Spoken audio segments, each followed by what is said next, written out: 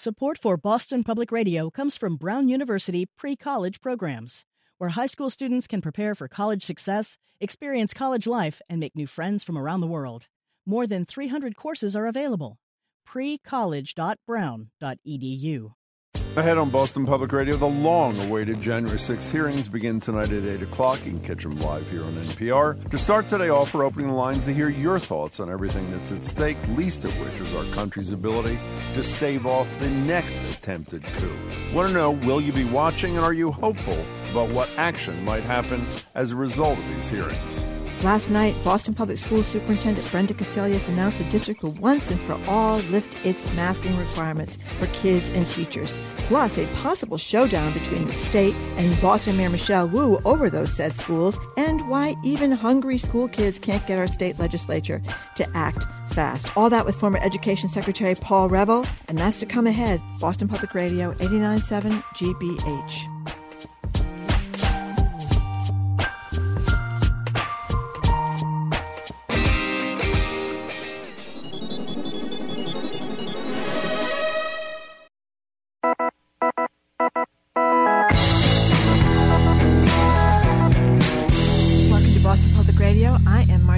Jim Browdy is back, finally. You're listening to 89.7 GBH. Hello again, Jim. You want to get the Celtics thing out of your system so well, we can just, move on? I had to stop watching in the third quarter. I thought, oh, my God, they're going to blow it again. I had to retire from the room, but then I came back and they had won, so it was great. Yeah, it was hard for me because, as you know, I always go to the early bird special. 4 exactly. o'clock for dinner.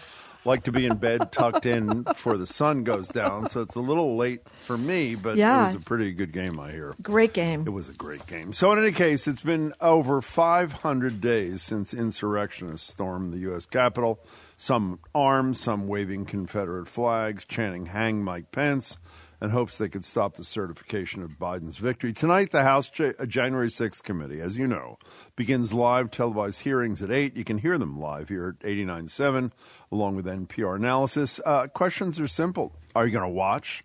Do you have faith that they could lead to consequences for the people who facilitated an insurrection in this country? Or do you think there's nobody in this country whose mind is not already made up? Give us a call or a text at 877-301-8970, or you could tweet us at BOS Public Radio. I'm really anxious. I'm not nervous about the content of the hearings.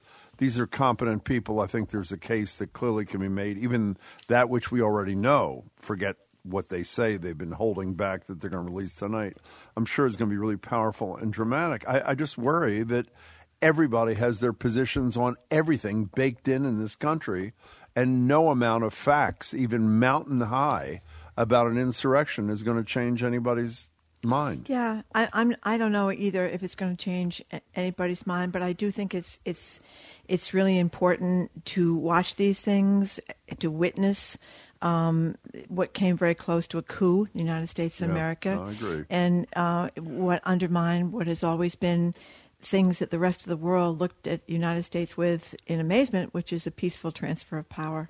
You know, talk about that baked-in thing. Reportedly, I don't know if it's going to happen tonight or maybe next week during the daytime hearings, which we will also bring to you live, is apparently there's going to be video of some of the long testimony that Jared Kushner gave, apparently giving up a sinking ship before this happened. It. If he says anything close to, we knew that the president, meaning Trump, my father-in-law, lost the election, does that have the most loyal, important aide to Trump? Again, I have no idea if he's going to say this, but the intimation from the stuff we've all read in the last 36 hours is that Ivanka and Trump and Jared Kushner essentially packed up and said, what was his line? Let's go to Miami or something? The great line is the morning after the election, he wakes up Ivanka and says, we're going to Miami. Oh, right. It was the morning after. I forgot. Even before the final results were in for Biden. Right. He knew that they would not be welcomed back in New York because because they horrified most of the friends in their social circles in New York, which is a very Democratic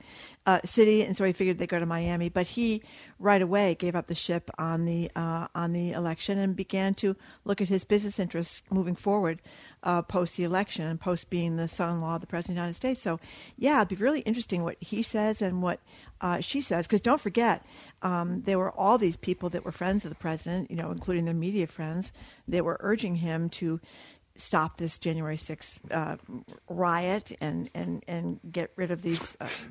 What are you laughing at? I'm laughing at it because this whole the thing, the indignation or the shock, or I don't even know what the right word is, that Fox News is not carrying this. You just mentioned Laura Ingraham, one of their stars, is texting whoever it was saying if he doesn't stop this, he's going to destroy his legacy.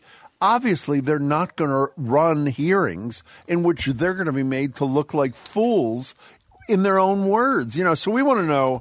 Well, we liars, are hoping we liars. really need some. Exactly. We really need some buttressing here. Usually we try to buttress you when you're feeling. I'm really looking forward to this, but I'm really feeling gloomy about what impact overwhelming evidence, I think, is going to have about this attempted insurrection. And obviously, for those of a certain age, we all remember his first name was Howard Baker, right, from Tennessee, yes. Senator Baker, the yes. Republican. What did the president know, No, and when did he know it? Oh, that was a great line from that Watergate. Obviously, I assume is going to be repeated by somebody tonight. That's what, right, as Margaret said, Watergate. Can they directly tie Donald Trump to the insurrectionists? And if they can, will people still not care that the President of the United States was helping to direct or coordinate or approve or something? Did you read the story when I was on vacation the last few days? I'm sorry to have this all spill out, that some aide to Trump is saying that he was okay with Mike Pence being hanged if that's what happened. I mean, this is just or whatever that variation on that theme was. It is unbelievable. And so my hope is that, who I really have confidence in tonight, by the way, is Liz Cheney. I was just thinking when we were talking before about Liz Cheney before the show, I was just thinking, imagine Liz Cheney as your mother in your teen years. Man, you wouldn't be able to get away with a thing, would you? I mean, she is just the facts, ma'am. Deadpan. She's a woman of great. I disagree with her on everything politically. We always have to say that regarding Liz Cheney. I think Liz Cheney might be even a climate change denier. She's certainly not doing much to help things there out in Wyoming. But she is really courageous in this regard. Well, also, I despite the fact that Donald Trump calls her a rhino, a Republican in name only. By the way, a rhino who, do you know what percentage of the time she voted with Trump when Trump was president? Something like 90%. 93%. She's a rhino, Republican in name only. Despite that, she, I think, comes in with credentials in this thing that might be able to break some minds open. And it sounds like when you read about this that Jamie Raskin, who is terrific, and Liz, a former constitutional law professor, obviously was on one of the impeachment committees, and he lost his son in the middle of this, which is, remember his line, I lost my son. I'm not about to lose my country at the beginning of the second impeachment. I mean, God. And he was there with his daughter after his son had taken his own life on January 6th. They were huddled in fear up there with his surviving daughter. The whole thing is really, I got a text yesterday from Tony from Leominster wondering why Marjorie's laughing all the time, even on serious matters. Yeah. I'll tell you why, Tony, because either I laugh or I cry. so I do. I'm a big believer in gallows humor, and it's come to that it's one or the other with a lot of what's going on in the United States of America. Anyway, let's start with Mary in Rhode Island. Hi, Mary. Hello, Mary. Good morning. Hi. I just I'm thinking about the fact that the people who most need to see this tonight are people who watch Fox News, and they won't be seeing it. So we continue to preach to the choir. It's a problem. You're totally right. It's not just Fox News. It's the Facebook feeds that come off of this. It's conservative talk radio, how they handle this. Ben Shapiro, who's popular on Facebook, to see what he says. Joe Rogan, all these people.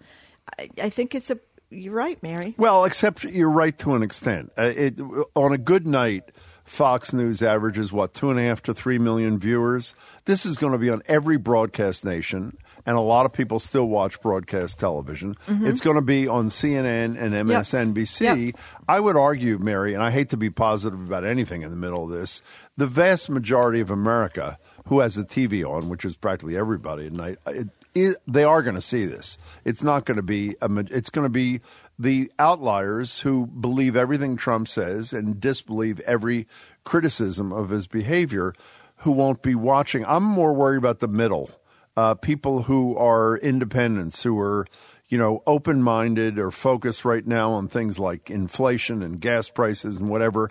Hopefully they can be jarred into some level of recognition about an attempt to overthrow our democracy. So I hope you're wrong, and I hope I'm right. Mary, thank you for the call. We appreciate it. We also have to hope, Jim, that we see very little of our politicians. I know we're going to have. What do you mean? Well, because we don't want to see what we do at these usual hearings, these grandstanding pals. Oh, they're not going to let that. I hope they're not. I hope. Endless, boring speeches. We already know, I'm sure you've all heard this Capitol cop, police officer, Caroline Edwards, she suffered this traumatic brain injury, is going to testify. And this guy, this filmmaker, and I'm not sure I can pronounce his last name, Nick Quisted, who was embedded with members of the Proud Boys, he's going to testify. I'm not quite clear. I know that the chief of staff, Mark Short, for Pence gave a lot of testimony, as did one of his counsels, I think. I don't quite understand why Pence has not been requested so far to be part of this, in light of the fact that there was an effort to execute Mike Pence as part of this, because he had the audacity to do what his constitutional duty was, which was to certify the election results. 877-301-8970 by text or call. Alan and Wayland, hello. Hi, can you hear me? We can. Okay, hi. Hi. So just to show you how far apart I think we are, that there was a recent poll done, I read a couple days ago, that, and I believe the number, you can correct me if I'm wrong, is 44% the Republicans believe that we should live with mass death. We should put up with the gun laws as they are. Have you heard that? Is that something that you've heard also? Well, meaning that if the price of protecting their Second Amendment rights is death, yes, there are also a significant number of a bare majority of Republicans who believe a civil war is on our future, a minority, but a significant number who think political assassinations are okay if the country's not going in the right direction. Did you hear, Alan, what Senator Thune from South Dakota was talking about? How, we need these assault weapons because people have to go out and they have to shoot things like the critters. The critters, feral pigs, and some little animal. I forget what the animal is called. What was the thing? Oh, prairie dogs that weigh between 1 and 3 pounds and are about 12 to 16 inches long. That's why we need these assault weapons. And as other people have pointed out, you need a license to hunt in a lot of places, right? So it's incredible that... well, have you seen the new ad from March for Our Lives? Yes, it's in the there. contrast. You don't need a license to kill them, meaning the kids. Yes. You do need a license to kill the prairie dogs. Alan, where were you going with that polling stuff? Where was that taking you? Well, it's just that I was thinking that how much debate could I have with somebody where they could actually convince me to take the position that Americans should live with mass death with all of these shootings, in lieu of not changing the gun laws, that I couldn't possibly take that position, then that's how far apart I feel from the other side. I'm afraid I share your pessimism about the state of this country, and I hope I'm going to be proven to be wrong if there's an effective presentation tonight and next week. Thanks for the call, Alan. It is worth pointing out, though, that the vast majority of Americans do want sensible gun control, as we always say, including gun owners, including NRA members. I mean, it's the politicians here that are really disgusting. By the way, one of the people who's been most relentless for the longest period of time on this is with us at the library tomorrow, John Rosenthal from Stop Handgun Violence. I don't think you want to miss it. Here's one honest texter, Marjorie. At least the hearings are coming on after Jeopardy. So I think that's Well, an Paul honest from Worcester person. says also the hearings would be like a new TV series that got canceled after 6 episodes, leaving the viewer disappointed. The DOJ won't do a thing. Trump will be president again, and we will finally be brought down by our own stupidity. Time to learn Chinese. Ishmael, you're in Randolph. You're on Boston Public Radio. We're talking about the first January 6th hearing tonight at 8 o'clock. Welcome. Hello, good morning. Yes, first-time caller. Oh, thank you very much. Thank you. Yeah, I listen to you guys almost every day, so Thank you. happy that I finally got through. Yeah, so I just don't think that it's going to change anybody's minds. I think, if you saw the insurrection back on January 6th and that didn't change your mind, nothing that you hear tonight is going to change your mind. Point. What I'm hoping will happen is that the DOJ watches this, and this puts a little bit more pressure on the DOJ to act on this, and so they can start indicting, other co-conspirators, and then work up through the chain. But as far as changing people's minds, it's not going to do anything. It might change one or two, but as far as Ishmael, I'm really glad you raised the Department of Justice issue, and let me paraphrase someone who's high profile, and I can't remember who it was, who tweeted the other day after the Justice Department decided to, under Merrick Garland, to indict one person who was found in contempt of the committee by refusing to testify and not charge the other two. And the tweet was something like, "Are you kidding me? You think Merrick Garland is going to indict the president of the United States for leading an insurrection while he won't indict two staffers for refusing to testify in front of Congress for contempt?" So I have to say, we may be surprised, Ishmael, but I think this is a very timid Justice Department Attorney General, and I worry that no matter what is referred to him at the end of this, that Donald Trump wins yet again, and his people. Ishmael, thanks for your first call. We hope there's another one soon. Sorry. Understand about Merrick Garland. I mean, he seems like a good man. We know he's moderate. We obviously know he's timid. But why does he think this is the right thing to do when you have these very high-profile cases? You run a red light, you got to pay the piper, right? Yep. So why does he think it's a good thing to let people break laws, flout laws, ignore laws? We're supposed to be, as we've said since Nixon's time and before that, a government of laws, not of men. Why does he think that's wise? To me, it's just the opposite. I have kind of a lawlessness. I have no idea. Chris from Gloucester. Hi, Chris. How are you? I'm pretty good. I'm more optimistic than you guys. Great. Oh, good. Now, we may not change minds, but we'll harden the resolve. I think that Merrick Garland is going to wait till after the hearings, and once he indicts, it doesn't even have to be Trump. That whole narrative is going to flip because DOJ isn't subject to polls or Fox News, and I also believe the case in Georgia is going to get Trump too. And I think today is Trump's last day riding high. That wave is going to crash. And I'm really confident of that. Chris, I hope you're right. By the way, speaking of and when Chris mentions Georgia, he's talking about the infamous call we've all heard to Secretary of State Raffensperger. Yeah. Raffensperger is rumored to be testifying at the hearing someday next week. And by the way, I believe he won his primary. Did he not? Mm-hmm. Despite a pro-Trump person challenging him, just like Senator Perdue challenged and got crushed.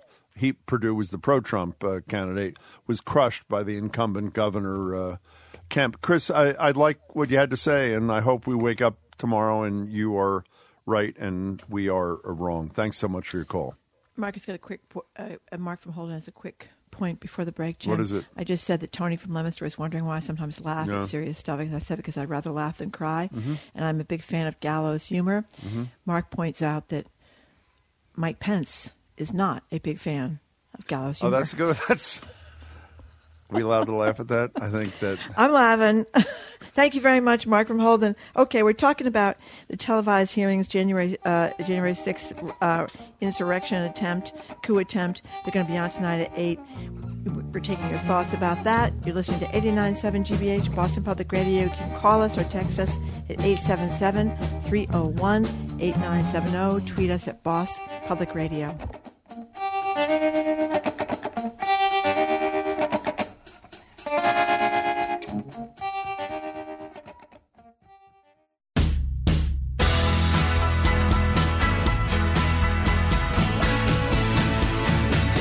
Welcome back to Boston Public Radio. Jim Browning and Marge Regan. We're obviously talking about the hearings that start tonight at 8 o'clock, the January 6th hearings. They'll be televised on every station except Fox News. If you're not in front of a TV, NPR will be providing live coverage of it as well as analysis. Here's a wonderful point, and a point we should be embarrassed we didn't make. Will from Arlington texts, agree with your summation and concerns about the hearings, but, and then the capital letters, the key point is not that it happened, but that it is ongoing. They continue to undermine democracy. January 6th was just practice. That is a really important point. You know, was it David Brooks who wrote this point? Somebody in the New York Times wrote the piece, I think it was him today or yesterday, saying that's what they got to focus on. Obviously, they have to tell the story about January 6th, but they also have to tell the story. This was not a one and done, as Will from Arlington is suggesting, and I'm really glad you made that point, Will, which, again, we should have made. 877-301-8970 to text or to call. The claim before was that the elections, a false claim was that the election was rigged in 2020. The election looks like it is going to be rigged in 2022 at the rate we're going, electing secretaries of states who would undermine the will of the voters. Well, but the good news is they don't, even if they win elections, which would not be good news, they don't serve for the 2022 elections. They're installed in the 2022 elections to cook the books come 2024, right? That's absolutely I mean, I don't know if that's good news that corrupt politicians can't corrupt the system for 2 years. They have to wait until they're elected to do the corrupting. So that's my more optimistic note, because another texter said, enough with the cynicism. You're playing into their... But I mean, it's just, this is a country divided on everything. Cindy and Stoughton. I'm going to try to be upbeat now. We are? Yes. Who is? Well, I will. Okay, good. Cindy and Stoughton. It's a new us. Welcome, Cindy. Thank you. I finally got through. Thanks. I have some hope about the hearings. I'm not really positive, but I do hope they have stuff that we don't know. I think they will. Yes. My one point, though, is that if these politicians, Republicans, and the Supreme Court can't visually see the violence, can't say they wanted to hang Pence, then why the taxpayers? Why should we pay for any security for them? Obviously, violence is not that big of a problem for them. Well, because they can't visualize it. We got it. I hope you're not totally serious. I mean, we having a gunman, stalking Justice Kavanaugh's house. That was really is not a good thing. But you know what's interesting, by the way, and thank you for the call. There was, I believe, 100-0 vote to provide extra security to members of the Supreme Court, which is what it should be. Mm-hmm. But the federal marshals refused to provide security to Rachel Rollins when she received death threats that were no one was contesting that there were death threats, and they apparently didn't think that was important enough to take care of her either. Okay, my brief moment of optimism is ruined by Sheila from North Attleboro, who says, my right-wing cousins in Haverhill are calling the insurrection hearings a, wait for it, witch hunt. Well, did you read the line from this coach for I don't know what the name of the Washington football team is now? I never heard of them before. No, they have a new name. Commanders is what it is. This guy, Jack Del Rio, called January 6th in a tweet a dust-up. And obviously, after he did it, he took a lot of heat, and his bosses told him he had to go apologize. I mean, can you get any dumber? Really? I mean, can you get any dumber? People, these cops, every single one of the people who were covering up for the insurrectionists and Trump, every one of them talks about how much they love the police and how important it is to have a fortified, expanded police. Police officers were executed. Others were traumatized in ways. See them interviewed now, a year and a half later on television. Yeah, they're still traumatized in ways that are unbelievable. This Caroline Edwards is going to testify tonight about her brain injury. They're such frauds. It is unbelievable. Steve from Watertown, thank you for calling. Hey, Steve, what's up? Hi, how you guys doing? Excellent. Thank you. This is all so unbelievable. Hey. It's so unbelievable. Back when it happened, I texted my Republican brother who lives in Florida, who I didn't really have a great relationship with to begin with. Yeah. Just to try to get his viewpoint on this. And the couple of texts we had turned into about 30 emails back and forth. Kind of like a volley of disagreements. Okay. Mm-hmm. Yeah. And it just wound up being like, okay, I'm never going to talk to my brother ever again. Now, I'm definitely going to be watching these hearings, and I'm wondering if after I see them or if he sees them, I'm wondering if I should bother trying to contact him again. And my other question is, you said the hearings are going to be going into next week. Do you know how long they're lasting? I think my understanding is there's six sections, even though that hasn't been confirmed. There are reportedly going to be 3 to 4 daytime hearings next week. Whatever there are, we'll bring them. But my understanding is the first tonight and the last, with no date, will be prime time, and the in-between 3 or 4 will be during the day. But Steve, oddly, they have not published a schedule. I think Monday they've agreed they'll be on, but that's about it, Steve. Steve, I'm curious, what does your brother think about January 6th? Does he think it was a dust-up or something like that, too? He disagreed with it happening, but in our conversations, he spent more time bashing Joe Biden instead of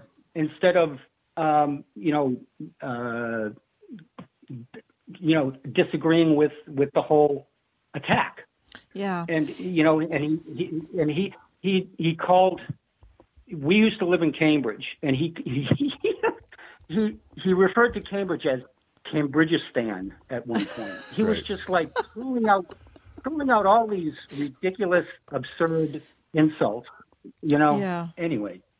Well, I would. I know you're not asking. Well, maybe you were asking for. I'd give him a buzz tomorrow just to see, and let us know after you converse with your brother whether or not tonight moved him at all. Steve, thanks for the call. Appreciate it. Again, I get why people get swept up in this like Alice in Wonderland world. It's just like if you cover a trial and you have a really good lawyer arguing a ridiculous point for a clearly guilty defendant, you can see how the jury gets swept up in it. They can invoke people's patriotism or their manhood or something like that. And you look at somebody like Tucker Carlson, he's good at what he does. You can find yourself in the middle of this circuitous argument that he makes and think, well, it doesn't sound that crazy. And I think that's exactly what happens. Well, I buy that part. What I don't buy is I don't know how a caring, smart, still breathing human being could watch video of January 6th, which I believe, is it fair to say that every single American, no matter what their politics, saw a video of January 6th? If they didn't see it live, video. It is hard for me to believe that there are people on this planet, in this United States, that could see that and then could then have Tucker Carlson convince. By the way, you're right, obviously, that it's a big nothing. They're not really Trump people. Antifa. They're Antifa people. Right, it's a false flag. They're crisis actors. It was all drummed up. Joe Biden's minions were out there in the middle of the mall or something. Can I say? Let me say, because we were criticized correctly for being far too negative about this. I'm going to make a positive statement. This is not a joke. This is serious. Even if this leads to no consequences for the advancers and supporters and initiators of this insurrection or attempted insurrection, and even if it leads to nobody changing their mind about the state of democracy in this country, it is important for the history of this country that there be a clear and convincing record made of the horror leading up to that day, and the horror that continues after, as that texter Will said a few minutes ago. So if that's the only result out of this, it'll be important. It can't be the only result. Merrick Garland has to indict people. Even if he can't get convictions, he has to indict people. It's the same thing as the Catholic scandal with the sex abuse from years ago. Cardinal Law should have been indicted. By Tom Riley. Marjorie said it at the time. I was a fan of Tom Riley, but I think it was a huge mistake. And we can't, but the people that have the power that we don't, cannot let the Department of Justice do nothing about this. They can't. Bob in Pembroke, speaking of Merrick Garland, wants to talk about the Attorney General. Hey there, Bob.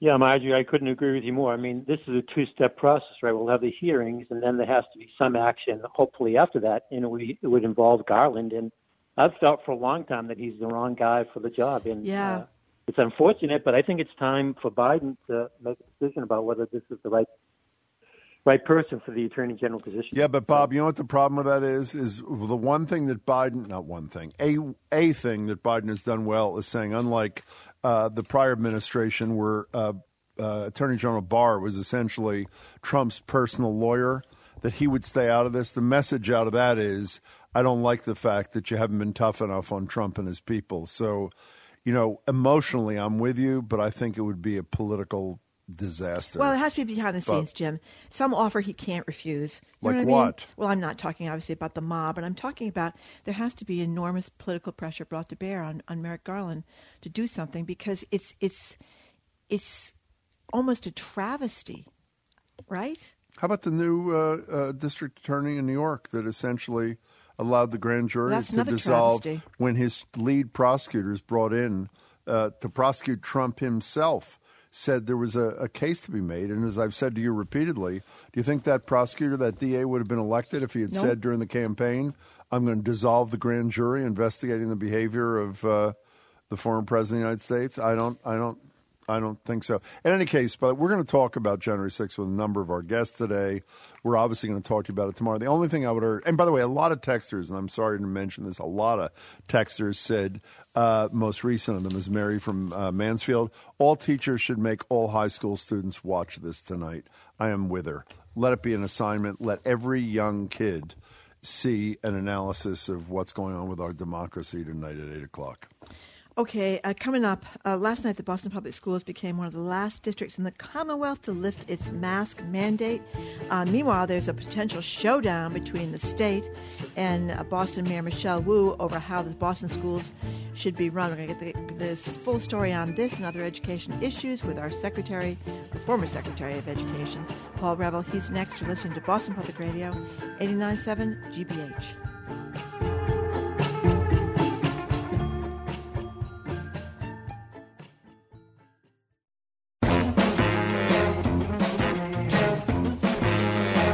Welcome back to Boston Public Radio. Jim Browning and Marjorie Egan. Reminder, we are live at the Boston Public Library tomorrow. Paul Reville's joining us in the studio in Brighton. Well, only one of us is in the studio, so that's right. He's I'm not at home, joining Jim. both of us. How's the cake going? How's it doing? I'm baking away. Taking it out of the oven at noon? So Paul is the former education secretary from Massachusetts who cared enough to show up at the studio even though Marjorie didn't. He's not. Did I say that? He's a professor at Harvard University's Graduate School of Education, where he also runs the Education Redesign Lab. His latest book is co-authored with Lynn Sachs. It's called A Collaborative Action for Equity and Opportunity, a practical guide for school and community leaders. Welcome to the studio, Paul Reville. Nice to see you. It's good to be here, Jim and Marjorie. Hello from a distance. Good luck with the cake. Thank you very much. I'll stop by for a slice. That woman can really bake, let me tell you. So we always make a big deal in Boston, and certainly the Globe does, and I guess educators do, about the change in the guard at the presidency of Harvard. Larry Bacco has announced he's going to step down. I guess it's obviously a big deal for Harvard, but I never see the impact. The most important school in the world. I what know. are you talking about? I guess I don't see the impact of Larry Bacco on the bigger world. I don't see it on the previous Drew Faust that used to be the head of Harvard, but maybe I'm just missing something. So, but he's leaving anyway. Good. Has he been a good guy? Of course, you worked there, so I suppose you would say he has been. Gosh. I wouldn't necessarily say that. I mean, I think there are probably people who don't feel that way, but I do feel that way. I think he's been a good president. I sympathize with him as I sympathize with school superintendents and any kind of public leaders. And after all, if you head up Harvard, you're a public leader. To lead in these times, not just COVID, but COVID has been overwhelming and a total preoccupation that gets in the way of, for example, the national platform you're talking about. But to lead in these divisive political times, I mean, Larry's inherited one controversy after another from the moment he arrived in office, and just when he was getting on top of those, he was overwhelmed by the by COVID, but nonetheless did a lot of good things. I mean, the slavery report at the end is the slavery report. Deal. He did a lot on climate kinds of issues. Yep. He stood up for international students and international scholars. He's made progress on doing a better job on Harvard's expansion into Alston. He's got the quantum initiative that he did. He's dealt with all these controversies, and meanwhile he's stewarded the endowment going up by 40%. And he's just been, I think a very stable hand and a very agreeable, collaborative kind of leader that has made people at Harvard feel good and appreciated during a very difficult time. So I salute him. I think he's been there 4 years. He's going to have a fifth year. And, he was coming at the end of a long, distinguished career. He didn't have to come in and do this. He could easily have retired before this happened. And so I think he's giving good service to the university and to the community. But I guess what I'm wondering, though, and maybe I was being too flip when I asked the question before, Paul Reville, does the president of Harvard have an impact beyond Harvard? I mean, is he the person that's sort of setting some kind of standard because it's Harvard? Or is it just important? Can I answer that rather than Paul? Yeah, go ahead. I think, and we've had this discussion on air and off air about Harvard presidents, not just Larry Bacow. I think from what I know at arm's length, what he did intra-Harvard is to be commended. And a lot of those things spill out beyond, like the slavery thing, for example. The place where I think Marjorie is going, I would argue the president of Harvard has the single most important bully pulpit on education in the world, not in the United States, not in Cambridge, in the world. And my problem with the last few Harvard presidents is they haven't used it. And when the education system is in crisis, like we discuss with you every couple of weeks, Paul Reville, I think it's a missed opportunity when that forum is not used. Am I being unfair? No, I think it's a totally fair point of view. I just think it leadership depends on not only leadership qualities but the moment in history. And the moment in history, I would argue, hasn't been ripe just lately, given COVID and given the political divisiveness where there is no consensus. There's no sense of national emergency in education. There's no sense that this is a time for transformative change, even though many of us believe that way. Could he have done more on that vein? I think probably so. He started off with a very strong push on education and doing a national tour, relative to K-12 education. At the same time, it's totally understandable that he became preoccupied with a bunch of other things. Well, also, the one thing we should say before leaving the topic, I think a very significant thing when they pick a successor, would you not agree the likelihood of having the first person of color in charge of the world's greatest university is extremely high, would you not? Well, I would think any search committee that's working on this would have to take that into account. That would be a serious consideration and something that they'd care about. We're talking to Paul Reville, former Secretary of Education. He is now at Harvard. So, Paul, we've been talking to you for a long time about the state possibly putting the Boston Public Schools in receivership. What I've been reading lately is that there seems to be kind of at least from the state's perspective, a criticism that Michelle Wu is not moving quickly enough with enough urgency, that she's not, for example, allowing an independent auditor to go to the central office of the Boston Public Schools, where there seems to be some cooking of the books in terms of graduation rates and what's really going on with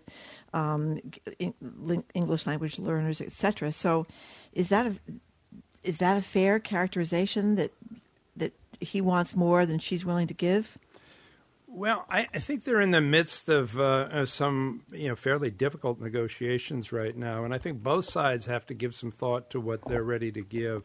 I think the commissioner deftly sort of engineered a crisis moment in which there appeared to be an imminent threat that the system was going to be taken over. Incidentally, it's not at all clear he had the votes on the Board of Education to do that. But he put pressure on the system to sign an agreement that was delivered several days before that board meeting. And they balked because it was pretty much a compliance agreement rather than, as I argued in the Boston Globe, I think they should have been seeking a kind of imaginative partnership where you had some features and facets of state takeover that applied to particularly problematic areas in the school system, like transportation, like special education, English language learners, and data and things of that nature, and have the state assume some special authority in there. Give a new superintendent the relief and the cover of a state mandate, for example, to close buildings, because we've got way too much capacity, excess seating capacity, but yet it's impossible to close schools.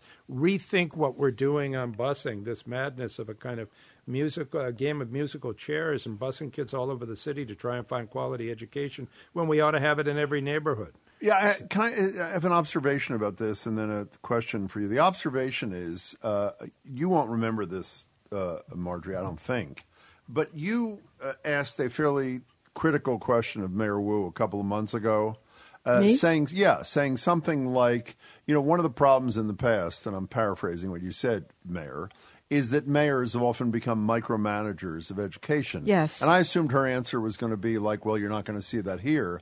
She essentially said to you, damn right, without those words, not that I'm going to be a micromanager, but when there's a crisis like this in our public schools, I, as mayor, intend to be intimately involved. So I think for those who say she's got to be the education mayor, at least seemed to me she was saying to you, I would be. But the second thing that is troubling me, and I want you to disabuse me of this, Paul, if I'm overreacting.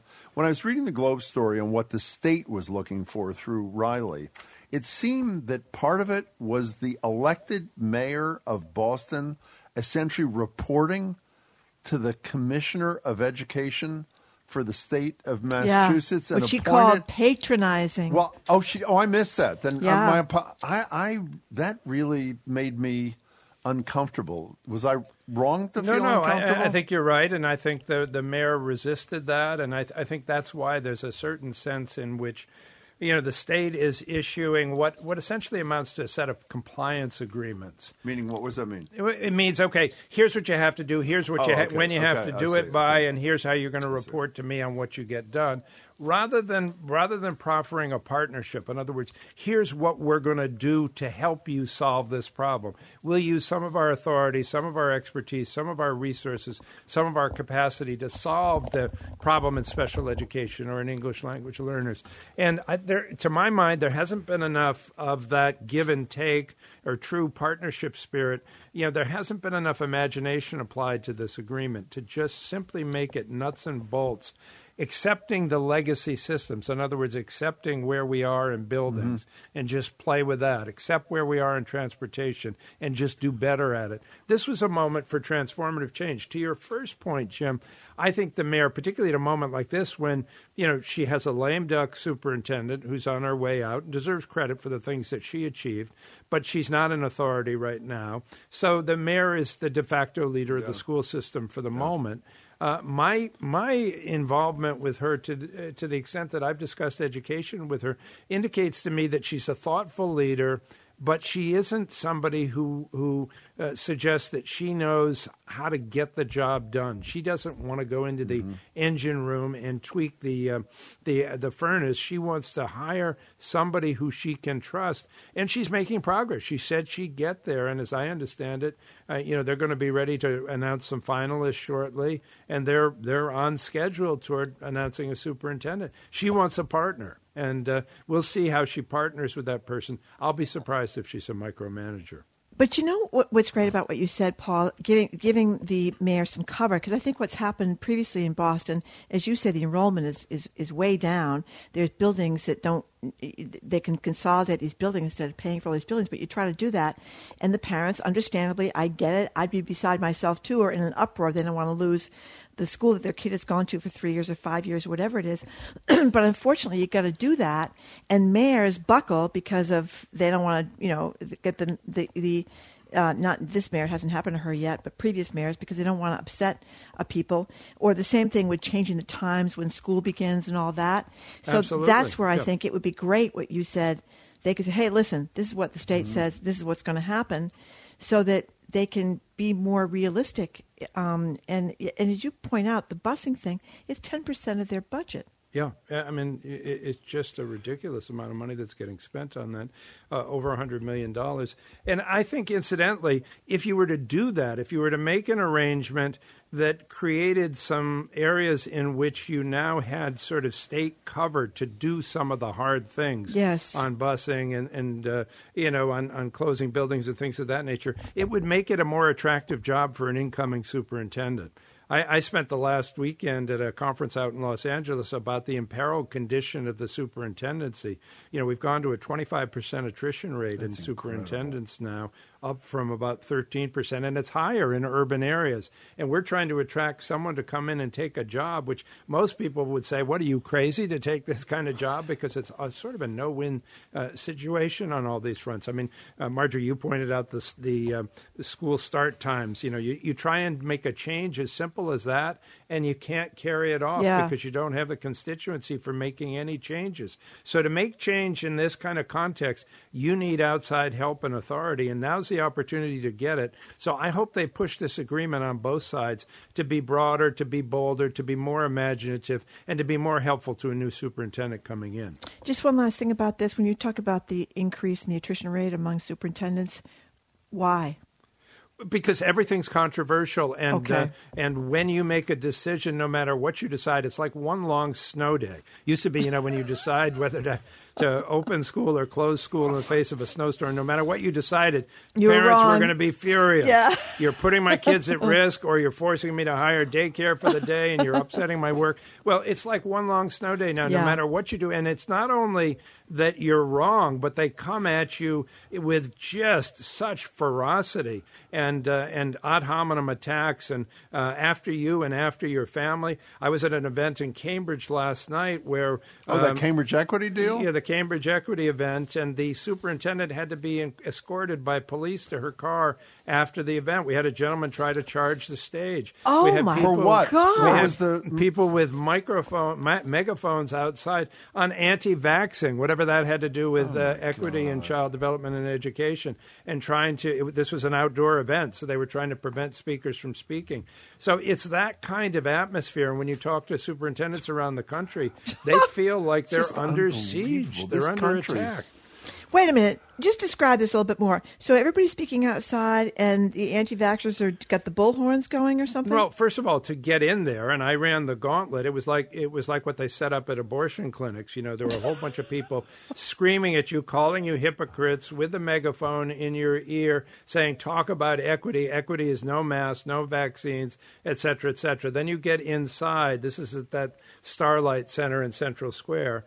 They're all around the walls with megaphones trying to drown out. You know, we had a panel of 5 or 6 distinguished local leaders, and I was giving a brief speech at the beginning and then moderating the panel. They were doing everything they possibly could to interfere with that conversation.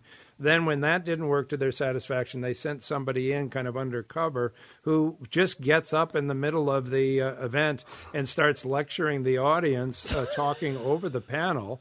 And we tried to silence him. Eventually, he got frustrated because we talked over him. And then he made a rush at the stage, and 4 policemen had to grapple him to the ground and run him out of the stadium there. So, I mean, and this no, was... I'm laughing at bad news. I mean, oh, really? my God. This is unbelievable. You know, you do, and thank God the cops were there to that they intercept had security. him. No but I kidding. do wonder why, when people are using bullhorns and disrupting the panel, cannot the police remove them as well for disrupting everything? Well, I mean, here you get to the borders of free speech and, and what the limits are of policing in that situation. And I'm not an expert on that, but the same thing arose in the protests outside the mayor's house. I mean, some people are determined. Obviously, they're not changing any minds with this kind of behavior because it's totally it's great. Offensive. Oh, my God. Well, I'm really sorry I missed that.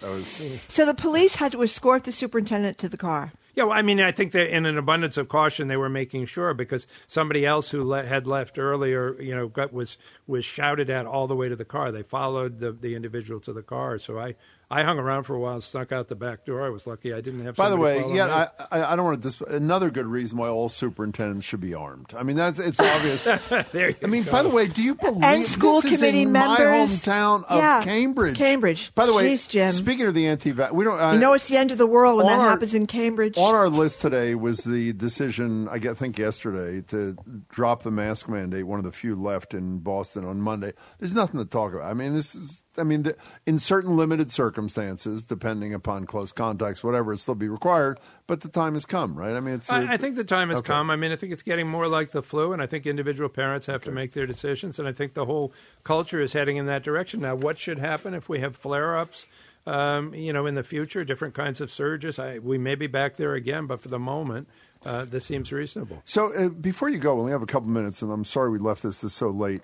My understanding is the federal free lunch program that was implemented as a result of the pandemic that should have been there anyway is set to expire on July 1st. Is that right? That's correct. And is the issue in Massachusetts about whether or not a state awash in extra revenue every month in our revenues, and not to mention billions of federal dollars, about whether or not we're going to fill the hole in Massachusetts before the legislators go home to run for re-election for 6 months? They're too busy, Jim. Too busy up there. That's that what's the on issue? the table. There's a 1-year extension of it. And is there any question they're going to endorse this? I don't know what the prognosis is. It was hard to imagine that they wouldn't. Other states in the area, Maine, Vermont, for example, California, I believe have done it. So what is the only argument against this, I assume, and I know what the answer is, maybe you can give it. The only argument is these universal things give free lunches to people who can't afford use them. Of taxpayer money. What's the argument against that argument, Paul Reville? Well, just because the other, when you make it something that then only a limited number of people can get, and they get it on a sliding scale, you put school departments in the position of being collection agencies. Right. You stigmatize those who are getting the lunches, and so you have two classes of people eating different kinds of lunches. And so on the whole, the costs and the negative features of not doing it for everybody outweigh the inefficiencies of doing it for everybody. Because of that comment, can we get security for Paul Reville to be taken to the lobby and then he's on his own? I appreciate this, Jim. I had one superintendent on the weekend say to me, now, every time I walk into a public room, I do two things. I check for the exits and I check for the security. Is that, oh my God. I know that we're all just saying, okay, fine, let's move on because this is the world. That is unbelievable. Yeah. That is unbelievable. This is the environment to which we're trying to attract people, young people who we're training at Harvard, for example, to say, you need to do this as a matter of ethics and public service. And they're saying, wow, I can imagine getting an easier job and having an effect in public education without having to be on the front line in that way. So one of my comments in Cambridge was, as a community, you better support the superintendent because she's a courageous woman to get up and volunteer to take this kind of assignment in these times, and will need all the help she can get from the community. Can we end on a positive note? The Starlight theater space in Central Square is one of the most brilliant, creative things that has ever been done in Cambridge. It is where that thing was. Okay, we're out of time here, Jim. I agree. I love being there. We've been speaking with Paul Reville, former Education Secretary, professor at Harvard University's Graduate School of Education, where he also runs the Education Redesign Lab. His latest book, Collaborative Action for Equity and Opportunity, a practical guide for school and community leaders. Thank you very much, Paul Reville. Coming up, former Sheriff of Suffolk County, Andrea Cabral, here not as a host, but as a guest. She's next after the news. You're listening to 89.7 GBH, Boston Public Radio.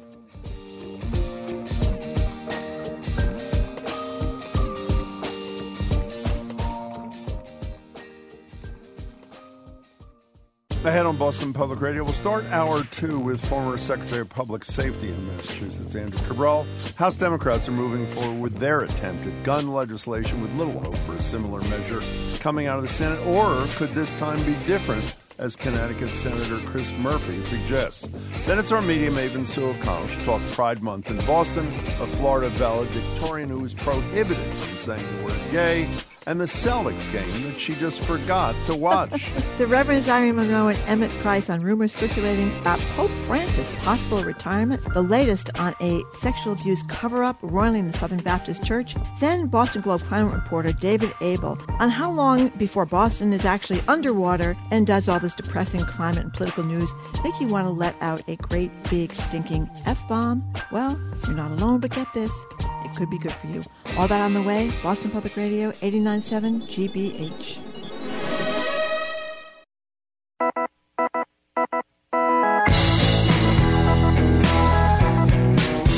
Here's Jim Browdy. He's back from wherever he was. I'm Marjorie Egan. You're listening to Boston Public Radio, 89.7 GBH. Hello again, Jim. Before we introduce our next guest, do you know, I just got a text from a former coworker of ours, Marjorie. Do you know who announced his retirement after 40 years in radio last night? Who? David Allen Boucher, Bedtime Magic. Oh, my goodness, Bedtime Magic. I would like you to know that Marjorie and I know what he looks like. We do. Nobody else, unless you work with him, know what he looks like, but we know what the great David... He is fabulous, and he's also a fabulous guy. Yes, and the Bedtime Magic has been great for lovers and for anybody else that want to get a little, in the mood at like 10 o'clock at night. Right? Well, the person who texted me said, think about it. A huge percentage of people in this community woke up to Maddie in the morning, gone, and went to bed with the great... Talk about a voice, David Allen Boucher. Oh, my God. So in Very any case, sexy voice. We know what he looks like. If you want to know, give us a call. 877. No, I'm kidding. We're not going to tell you that. In any case, congratulations to him. So as Democrats in the House passed gun safety legislation yesterday, most in the GOP are ready to blame our country's addiction to gun violence on pretty much anything other than the guns themselves. Here to expand on that conversation, which, by the way, includes, unfortunately, a 26-year-old who showed up outside Brett Kavanaugh's house, I think with a Glock 17 and knives, zip ties, is Andrew Cabral. Andrew's the former Suffolk County Sheriff, former Secretary of Public Safety, and sadly did extraordinarily well when I tuned in yesterday, sitting in for me. Now, I'm trying to be honest. I'm being as honest as I can be. It was girl power, Andrea. It was really depressing. You are great, Andrea. I really love listening to you. Thanks so much. Good to see you. Good to see you.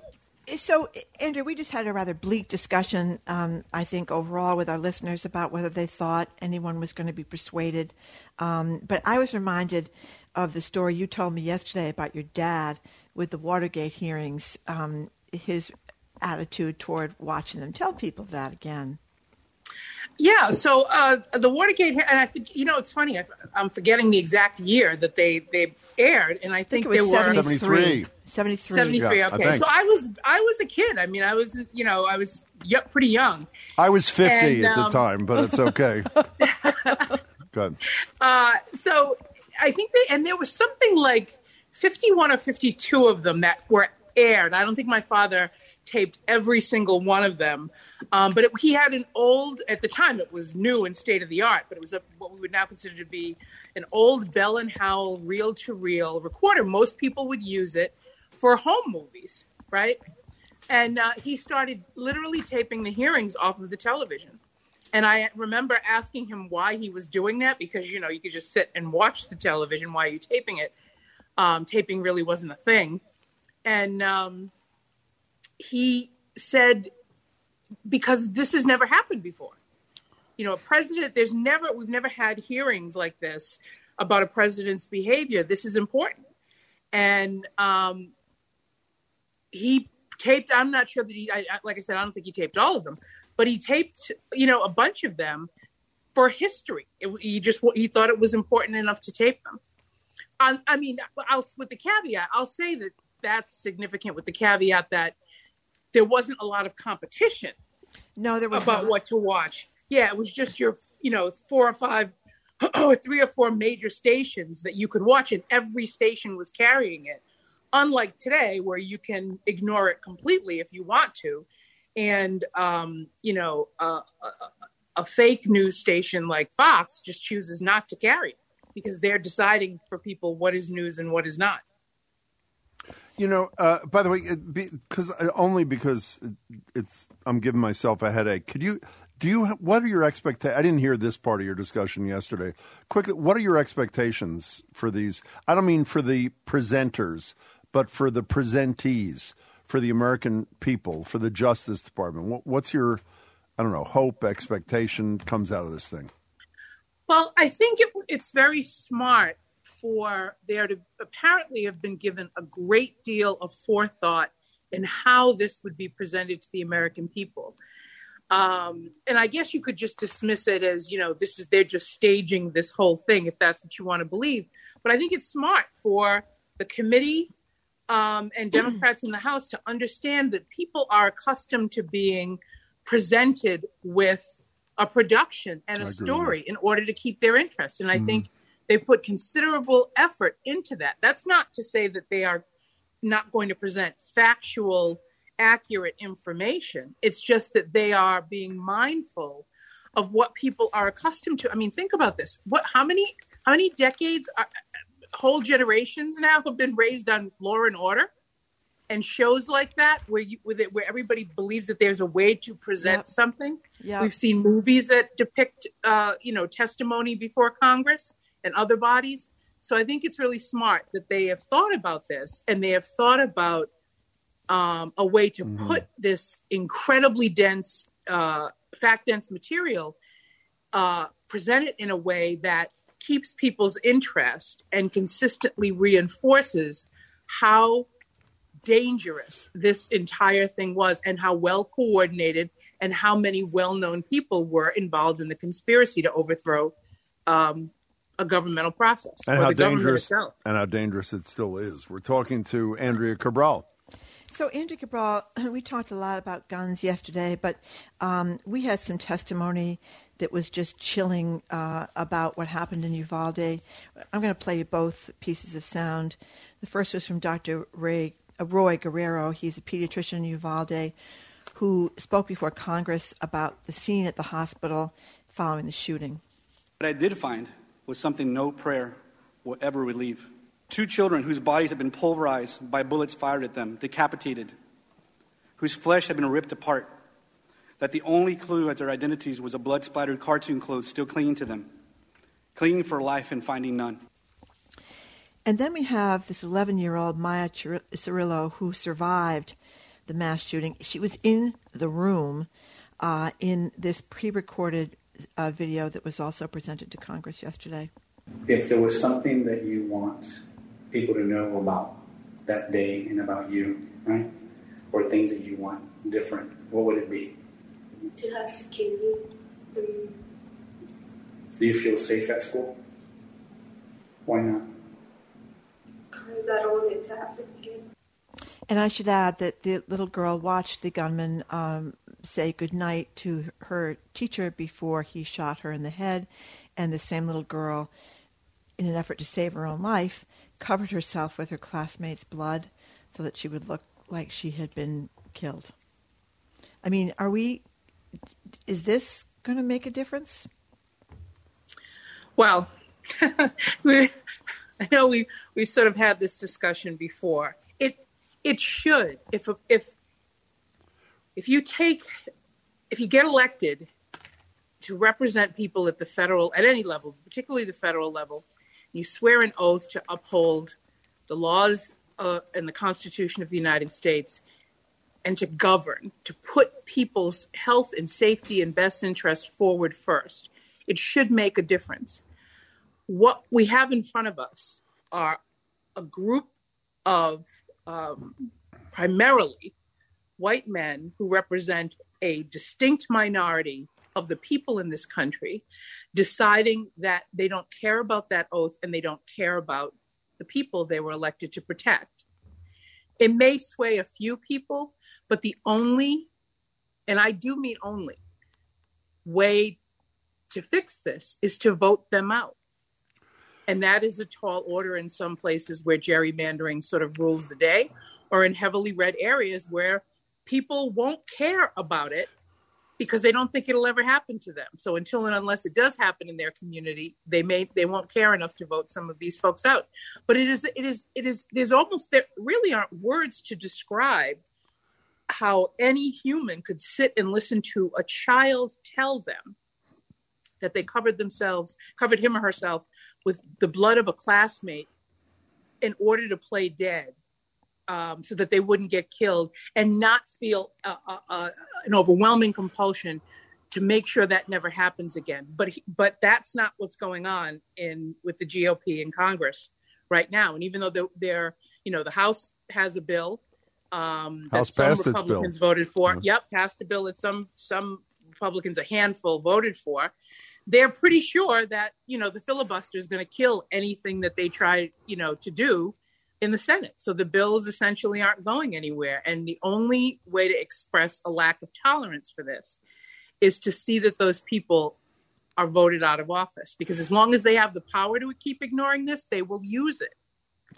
For whatever it's worth, and it may be just posturing, and I understand it, the point person for the Democrats in the Senate, Chris Murphy, from Connecticut, obviously, and his involvement in this comes from Sandy Hook and being a decent human being, he said this morning that he can see 10 votes, meaning to get to the necessary 60 in the Senate. I'm generally not an incrementalist on things that really matter like this, but I think I subscribe to his notion that we need some progress to get this decades-long stalled effort moving, and already they've lowered expectations in terms of what's likely to come out of the Senate, if anything does. But at least he's saying that there's 10 votes. Speaking of the Senate, though, I have to give credit because we've been critical of the Republican outliers. Got to give credit to a guy who hopes to be in the Senate. Herschel Walker, of course, is running against Reverend Warnock, the incumbent senator, was asked on Fox News about his approach to gun violence. He had a really thoughtful, insightful, this is a Republican candidate, really thoughtful, insightful answer. Here's Herschel Walker. What about getting a department that can look at young men that's looking at women that looking at just social media? What about doing that, looking into things like that, and we can stop that way? I'm sorry, what was that again? Can we play Herschel Walker? This guy is running neck and neck with Reverend Senator Warnock from Georgia. Herschel Walker, if you don't know, is a huge former football star. Here he is. What about getting a department that can look at young men that's looking at women that looking at just social media? What about doing that, looking into things like that, and we can stop that way? It's almost 46 to 46 is the most recent poll. He's supported by Donald Trump, which makes it not unlikely that he'll be the next United States Senator. What do you think about his solution to the gun problem, Andrea? It's completely insane. I believe he pled guilty to it, but if I'm wrong about that, he was certainly charged with putting a gun to his girlfriend's head. He's a former football player, real issue of, potential CTE here, but not very bright, I don't think, just generally speaking. And he says, absolutely, his responses to things and his positions on things range from, the incomprehensible to the abjectly stupid. That is not a bar to becoming a GOP primary winner. And depending on where you're running, it is not a bar to actually getting elected if you're a member of the GOP. So, it's pathetic. It's absolutely pathetic. And, no one like him should ever be anywhere near an elected office. But he's one of many, many, many that the same could be said for. So I hope Chris Murphy is right. To your point, I really do. I really do. And I hope that the people who are moved from some sense of humanity versus, well, if I at least say in my district, I need to be able to say that I at least voted for something, even though I knew it had no chance of passing. I hope that it's a genuine vote versus a politically expedient one. By the way, the answer to your question about Walker and what happened to him, he did not deny that he held a gun to his ex-wife's head and threatened to, quote, blow her brains out. He just said he doesn't remember specifics because he has a mental illness which includes multiple personalities. So he's not denying that he threatened to blow his ex-wife's brains out. He's the Republican nominee for the U.S. Senate. One more thing on the gun front that is a little. Are you going to get into Supreme Court? I was going to mention, yes, this terrible attack right outside the house or thwarted attack, thank goodness, outside the home of Justice Kavanaugh. This 26-year-old from California was carrying a gun, ammunition, a knife, pepper spray, a screwdriver, zip ties, and other gear when he was intercepted outside Kavanaugh's house about 10 minutes to 2 in the morning, apparently upset about the leak of the possible Supreme Court overturn of Roe v. Wade. He was upset about Kavanaugh's position as a anti-choice person and also a pro-Second Amendment person. So I guess he was thought what he should do is kill him. What's to say? The guy should be thrown in jail, right? It's just kind of another indication of the overheating of this country in terms of guns, to me. I don't disagree with any of that, but it is worth pointing out that he called the police and told them that he was there. Yes. And that he had suicidal feelings and that this is what he was thinking about doing. And that's what there's so much information in, I think, both the Washington Post and the New York Times story about his state of mind. The reason there's so much information about his state of mind at the time is because he told them, not after he had done it, but he told them before he did it, which is some indication that he didn't actually want to do it. If you really are, even if you are homicidal, suicidal, and you do intend to kill yourself, you genuinely intend to do it versus a gesture, you tend to do it. You may kill a bunch of people and then kill yourself, but you're not letting, you're not, once you get there and you're in the moment, you're not stopping to call and say, here's who I am, here's where I am, here's why I'm upset, and here's what I'm going to do. So there's some indication that he, no matter how strongly he felt about these issues and Judge Kavanaugh, that when it came down to it, he wasn't actually ready to do that. That doesn't change the fact that this is completely unacceptable to be doing this, at any judge's home, elected official's home, or anybody else that you disagree with, and that he shouldn't be prosecuted for it. I want to go back for literally 2 minutes to the gun thing, because there's something that we haven't spent enough time on. Everybody is focused, understandably, on the leaked Alito opinion on Roe v. Wade. We're going to talk to David Abel, the climate reporter from the Globe, later about a threat to the power of the EPA to cause us to not have a planet that burns to a crisp. There's also a case before the Supreme Court out of New York that apparently is about a law that's not dissimilar, and you would know for his former Secretary of Public Safety, to one we have here, which puts a higher threshold than just an application to carry a gun in public. And Eric Adams, the mayor of New York City, who's a former cop, responded to this by saying, let me tell you what I think happens should the Supreme Court strike down the New York law, again, which is essentially duplicated here in a bunch of other states. He said, you're riding, I think, on the number 4 train, he said, or something, and you look around and every single person on the train is armed. It didn't sound like hyperbole to me. This essentially would remove any even modestly higher threshold to getting a permit to carry a gun in public. Am I not right about that? Right. This essentially makes guns, from the Supreme Court's standpoint, a wholly unregulated, very dangerous weapon. Wholly unregulated. For people who don't understand the Massachusetts law, that not only are there application procedures and gun readiness and training sort of procedures that you have to undergo, Massachusetts police chiefs in cities and towns that actually are responsible for issuing the license have discretion about you have to show proper cause under the law that you need this gun to be, and you need to carry it outside of your home. But the police chiefs themselves have a role in assessing whether or not you've shown that proper cause. And the reason that it falls to police chiefs is because they know their communities and they know the people in their communities, and they have some power to look sort of beyond what may or may not be obvious to determine whether or not this person is appropriate to carry a gun outside of their home. And it literally would turn the country into the wild, wild west. I don't disagree. I disagree with Adams on a number of other things, but I don't disagree with him on this.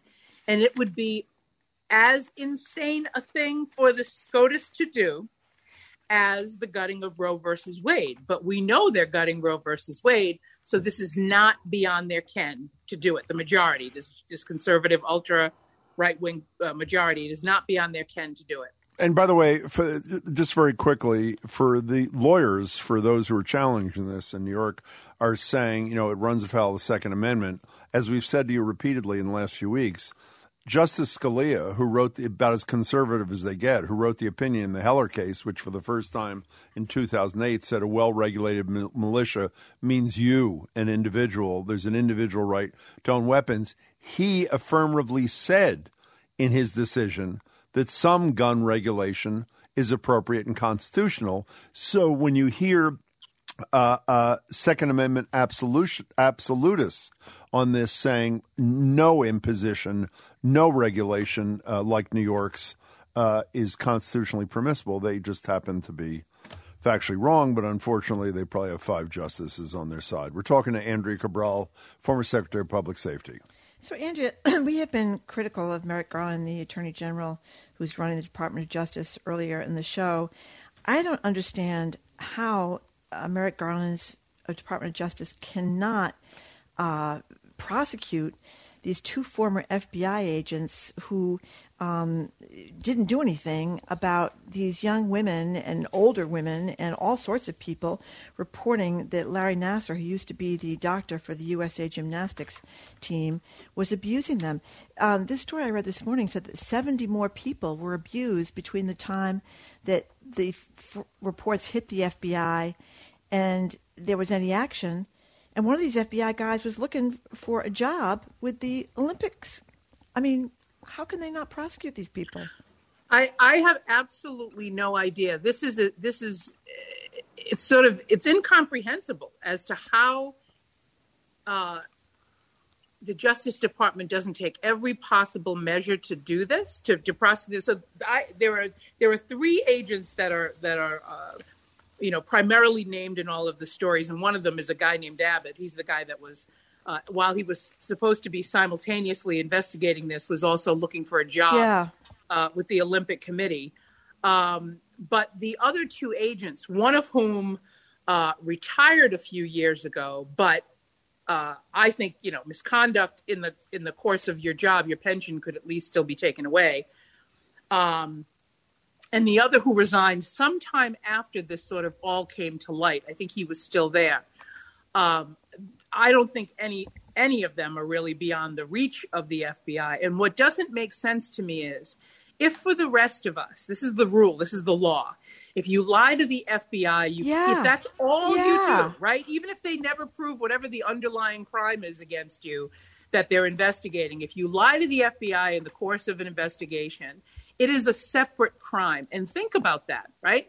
You basically have a right to lie to anyone that you want in your life, unless the lie is signed under the pains and penalties of perjury, like there's a written oath, or unless you lie to an FBI agent or in court, right, after you take an oath. That is incredibly unique. And to make it a separate crime and then say, when they were interviewed, these agents were interviewed by FBI agents internally, they lied to them. That's part of what the Inspector General found. It's part of what the FBI found in its own internal investigation, that they committed these crimes, and to not charge them at least for that is amazing. So what's with this guy? I mean, that's what I don't understand.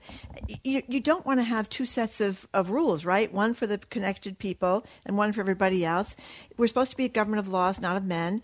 When you see these high-profile ignoring the laws for all sorts of people, including people that were subpoenaed and just basically said drop dead to those subpoenas, what do people in your business think is going on? I don't think that there's a couple of ways to look at it. I agree with you that this does not strike me as the kind of thing that Merrick Garland would allow to be ignored if it could be prosecuted. So I immediately think maybe I'm missing something.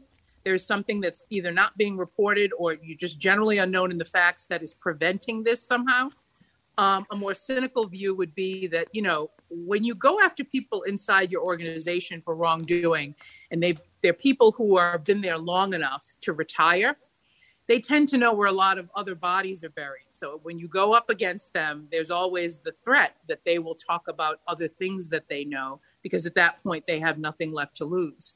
And so that's a really cynical view, that perhaps the declination of prosecution was to keep other and maybe even unrelated embarrassing things about the FBI coming out based on what one or more of these agents know. I don't have any evidence of that at all. Like I said, it's the more cynical view, but I'm led to it to some degree because the decision not to find some basis for prosecution is just inconceivable here. Let me just say, I think, touch on these women, these gymnasts, have been relentless and brilliant and world-changing. They're suing. I forgot to mention that. Yeah, for $1 billion combined. Their testimony in front of Congress, which was incredibly powerful and courageous. Their statements at the sentencing for Nassar, this litigation. I mean, they are helping, I hope, to change the world. But I don't think it's for the money. I think they want the case to go forward, and they want the discovery phase, and they want people on the stand testifying, and that is going to hurt a lot here. for the FBI. Andrea, it's great to see you. Thanks so much. Good You to really see were you. terrific again, what I heard Thank yesterday. you. Thanks That's so much right. for He was doing very nervous, Andrea, let me tell I you. still am nervous, but that's so let me correct your statement. Thank you very much. Good to see you, Andrea Cabral. Andrew Cabral is the former Suffolk County Sheriff and Secretary of Public Safety. Coming up, our media maven Sue O'Connell here to talk about the January 6th hearings, Gay Pride Month, and a lack of legal protections for non-biological parents right here in Massachusetts. You're listening to Boston Public Radio, 89.7 GBH.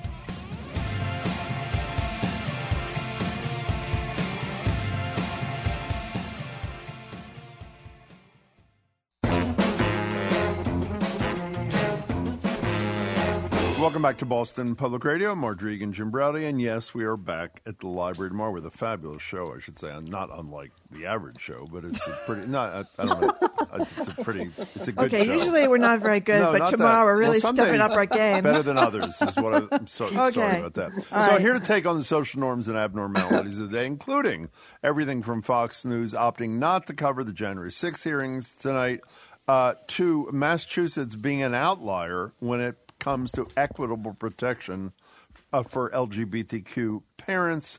It's time for Media Maven Sue O'Connell. Sue's the publisher of Bay Windows, South End News, contributor to Current on NBC, LX, and NECN, but I'm sure most of you know her as the frequent host of Greater Boston right here on GBH, because apparently I can't show up for work. Hello, Sue O'Connell. How are you? Hello, Sue Big O'Connell. shoes to fill. Good day. Oh, it's not that thank great you. a show tomorrow. I'm not going to be there. So Oh, that's at a the good point, library. because you're here So, now. yeah, That's a good point. I'm here. Thank you. So, first of all, let's start on an upbeat note here. Yeah.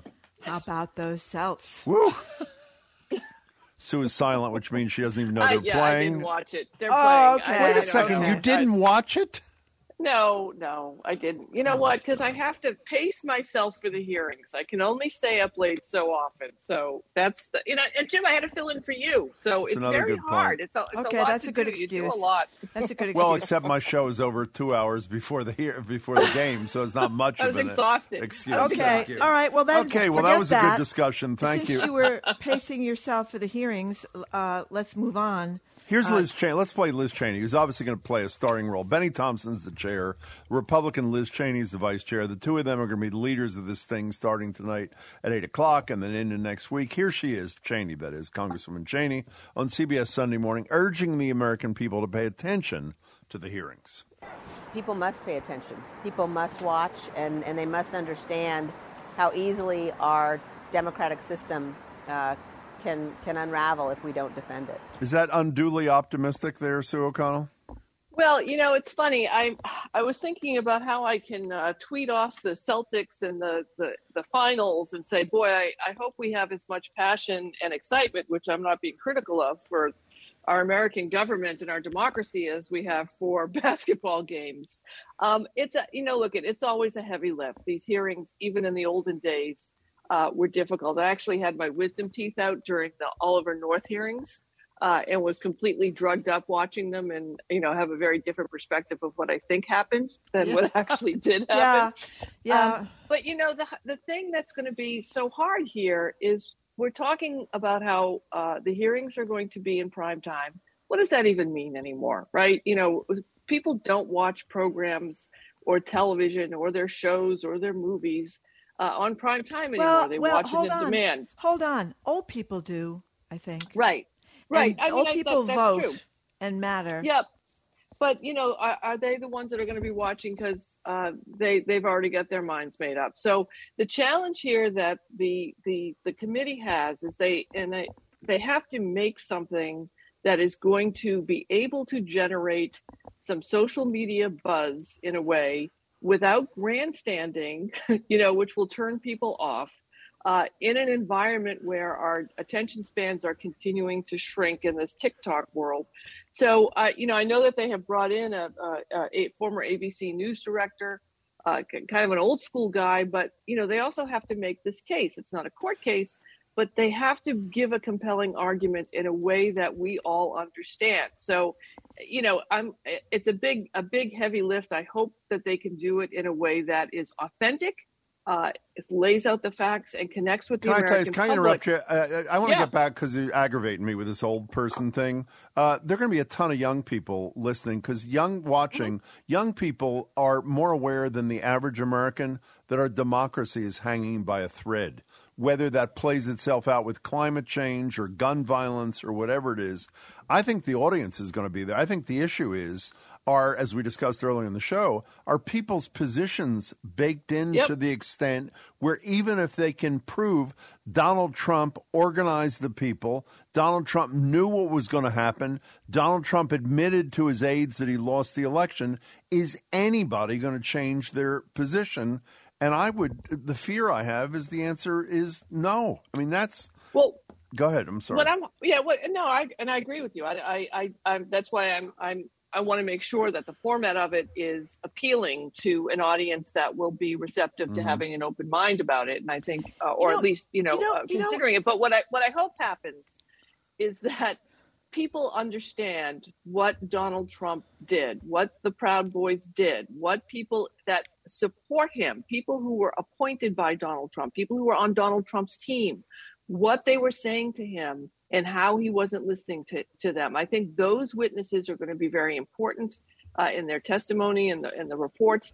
And I hope that this says, and I don't want to make this about politics because I think that also turns people off when you say the Democrats and the Republicans, even though this is a mix of both who have worked on this committee. But I hope what this says as we head into the midterms is that some of these candidates who didn't do well on primary night, but are still some of them in the mix, that are denying the election really happened, that have aligned themselves with Donald Trump, with who Donald Trump has aligned themselves, that these candidates can no longer be viable participants in our democracy in a real way. And I hope that that's one of the results of this hearing and the hearings in the future.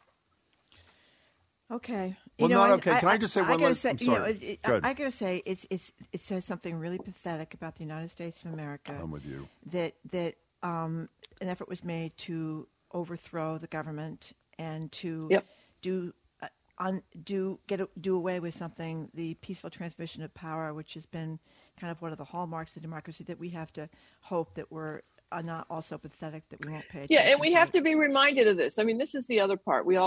Some people want to move on, right? Some people don't want to revisit this. But this, if we've learned anything in our American history, is every time we think we want to move on for something, it comes back and bites us. So this is that horrendous day that I still get a pit in my stomach when I think about, has to be examined. I'm not even sure re-examined is the right word. Has to be examined. People have to be held accountable, and folks have to understand, to your point, Marjorie, what that means. I mean, I joked once, I was watching the Clinton inauguration and a telemarketer called me and I said, I can't talk to you right now. I'm watching the peaceful transfer of power. And it has to be. And he laughed and he went, oh, no, you're right. We take that for granted. We have to understand, and hopefully they'll change the rule, that this certification charade that almost gave us another 4 years of Donald Trump, that they could fix that as well. So I'm hoping there's actually tangible things that come out of these hearings. Let me just say one thing that doesn't require any comment from anybody. I'm not going to spend one more second on this Fox News thing. Fox News is not running this because they're implicated in the whole damn thing, and they're going to be texts and things read from Laura Ingraham and all these other characters. Obviously, they're not going to carry the hearing. We're talking to Sue O'Connell. So happy Pride Month, Sue. Thank you. Happy Pride. So we've talked to you, and I'm sure everybody's aware of what happened, the parade and all that sort of stuff. So what's the essence of what's happening this month that our listeners who care about diversity and tolerance and loving one another, or at least not hating one another, should care about? Yeah, I think, it's actually a great moment. I've been talking to a number of leaders in the community and just folks where a lot of the events that happened anyway, but weren't part of the official Boston Pride umbrella, have now just gotten more significance and more prominence. There are still block parties. There have been forums. Mayor Wu and her team launched Pride at Boston City Hall on June 1st by lighting the building up. And having a variety of performers and speakers. There was a Pride on Boston Common last week. There are block parties this weekend. And I think it's been a moment where folks can remember that Pride didn't start as a corporate entity that was charging people to march in a parade. It started as people, obviously having an uprising at Stonewall, but then carrying on looking to make change. So it's been a bit of a, plus we're happy all to be back together again. Sue, hold on. You just said charging people for marching in the parade. What's that mean? Yeah, I mean, well, when the Boston Pride, and many parades do this. To participate in the parade, you have to pay a fee. What's the fee? That I can't remember what the fee was. It used to be different between a corporation, the size of group that you would have march, whether you were a nonprofit. But, they have to pay for things. They have to pay for the police. They have to pay for sanitation. There are a number of fees that go along with it. And then if you were going to be at the festival at the end, you'd have to pay to be there as well. And so I just want to be clear. I just want to be clear because it wasn't clear. Are you saying this in a disparaging way that they have to pay to parade, or is this okay? No, I'm just saying it's the evolution. It started as a protest march that you took over the street, and it turned into a massive tourist attraction. There was some pushback. I mean, you are picking up correctly. There was some pushback about who had to pay and why some groups who were the original marchers who had been there couldn't just continue to be in the parade without having to pay. But it's just become a more grassroots or return to a grassroots sort of evolution of celebrating Pride. So I think everyone is taking a breath, enjoying the month, and looking forward to figuring out if we can all come together as a bunch of herding cats to try and do a parade if people want it. So you mentioned Mayor Wu. Didn't she just name somebody? I'm not sure I know the name of the office. The Quincy. LGBTQ Advancement Office or something. Didn't she just elevate someone? Quincy Roberts. Quincy Roberts, right, yeah. Quincy Roberts, who has been he's on the show on Tuesday, I'm just told. Great. Yeah, he's been a key activist in the community for years with the Gay Black Hispanic Coalition. We're thrilled to have him in that position, and he was the LGBTQ liaison to the mayor's office. So he worked really hard to get a lot of these events together too this month. So we're thrilled about that. One of the the gays. We the gays. The gays. Okay. There's a piece in the New York Times about it sort of somewhat relates to the fee thing you were mentioning to Marjorie about, corporate sponsorship. Everybody tries to glom on corporations, try to glom on to Pride, obviously for financial benefits. And the piece is about people using primarily social media to sort of mock the relations. And my favorite of the citations, they have this guy, Hudson Farr, is 24, tweeted the following. As a queer child, I learned firsthand that sometimes words can be the most hurtful weapons. That's why this Pride Month, I'm partnering with Raytheon. So here's the funny that. thing. That is so great. Here's the underscore of that, okay? Yeah. Raytheon was actually one of the first companies in Massachusetts and one of the first government-related companies to offer protected benefits and health benefits to their trans employees. They're trans. Good for them. Great. Good for them. Right. And so, when they also do make weapons. So it's when Raytheon is actually one of those examples of when they say they support LGBTQ people, they mean it, but they are also Raytheon. But so it's a funny mix. Yeah. I have a question. After what happened in Florida with DeSantis going after Disney World for standing, and I know you're a frequent visitor to Disney World, for standing up for gay rights after a fashion anyway. I wonder what the community is thinking about these corporate partnerships. I mean, are corporations backing away now if they're in these very conservative states with a guy like DeSantis running the show or Greg Abbott in Texas? I mean, it's interesting in that there's a lot of gay people in Florida, right? Yeah. There's a lot of gay people everywhere, but there are particularly a lot of gay folks in Florida. And Florida, over the past 15 years, the Florida tourism business has spent a lot of money reaching out to LGBTQ travelers and encouraging them to come to Florida and doing anything they can to try and make Florida a place. There's actually a town that's all gay. It's a one of those little properties, those weird properties that they have in Florida where it's a LGBTQ town. So we're in a particular distress in not wanting to abandon them and not give them the business that they rely on, yet at the same time looking to put pressure on companies not to give them new business. So there are a number of organizations that are planning events but not planning to bring them back to Florida or to go to Florida. There hasn't been a call for a boycott of the states yet, but I think that there's organizations like the Human Rights Campaign and some of the national organizations are trying to figure out what the best approach to be is. It's one thing to say, you've got this anti-trans bill, we're not going to bring, the NBA finals to your city, but it's another thing to call for a full boycott, especially when there are so many LGBTQ people in Florida that need the support and the business. Can we focus on one LGBTQ person in Florida? I'm in love with this kid. This is this Pine View School senior class president. His name is Xander Moritz. This is Osprey, Florida, wherever that is. He's told by I think the principal, that they would cut his, he's the valedictorian or the graduation speaker. Yeah. They're told by his principal they would cut his microphone off if he said the word gay or talked about his activism around gay and lesbian rights. So he comes up with a replacement for the word gay, and namely it's, quote, having curly hair. Here's just a snippet of young Xander. As you know, I have curly hair.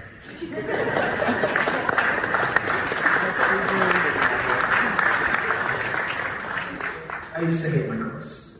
I spent mornings and nights embarrassed of them, trying desperately to straighten this part of who I am.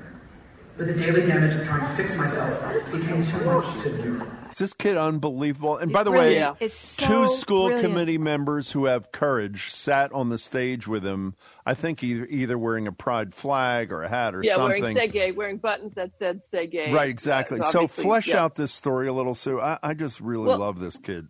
Yeah. So first, let me tell you that I was class president. You were? Class of 1980 in Revere. Yep.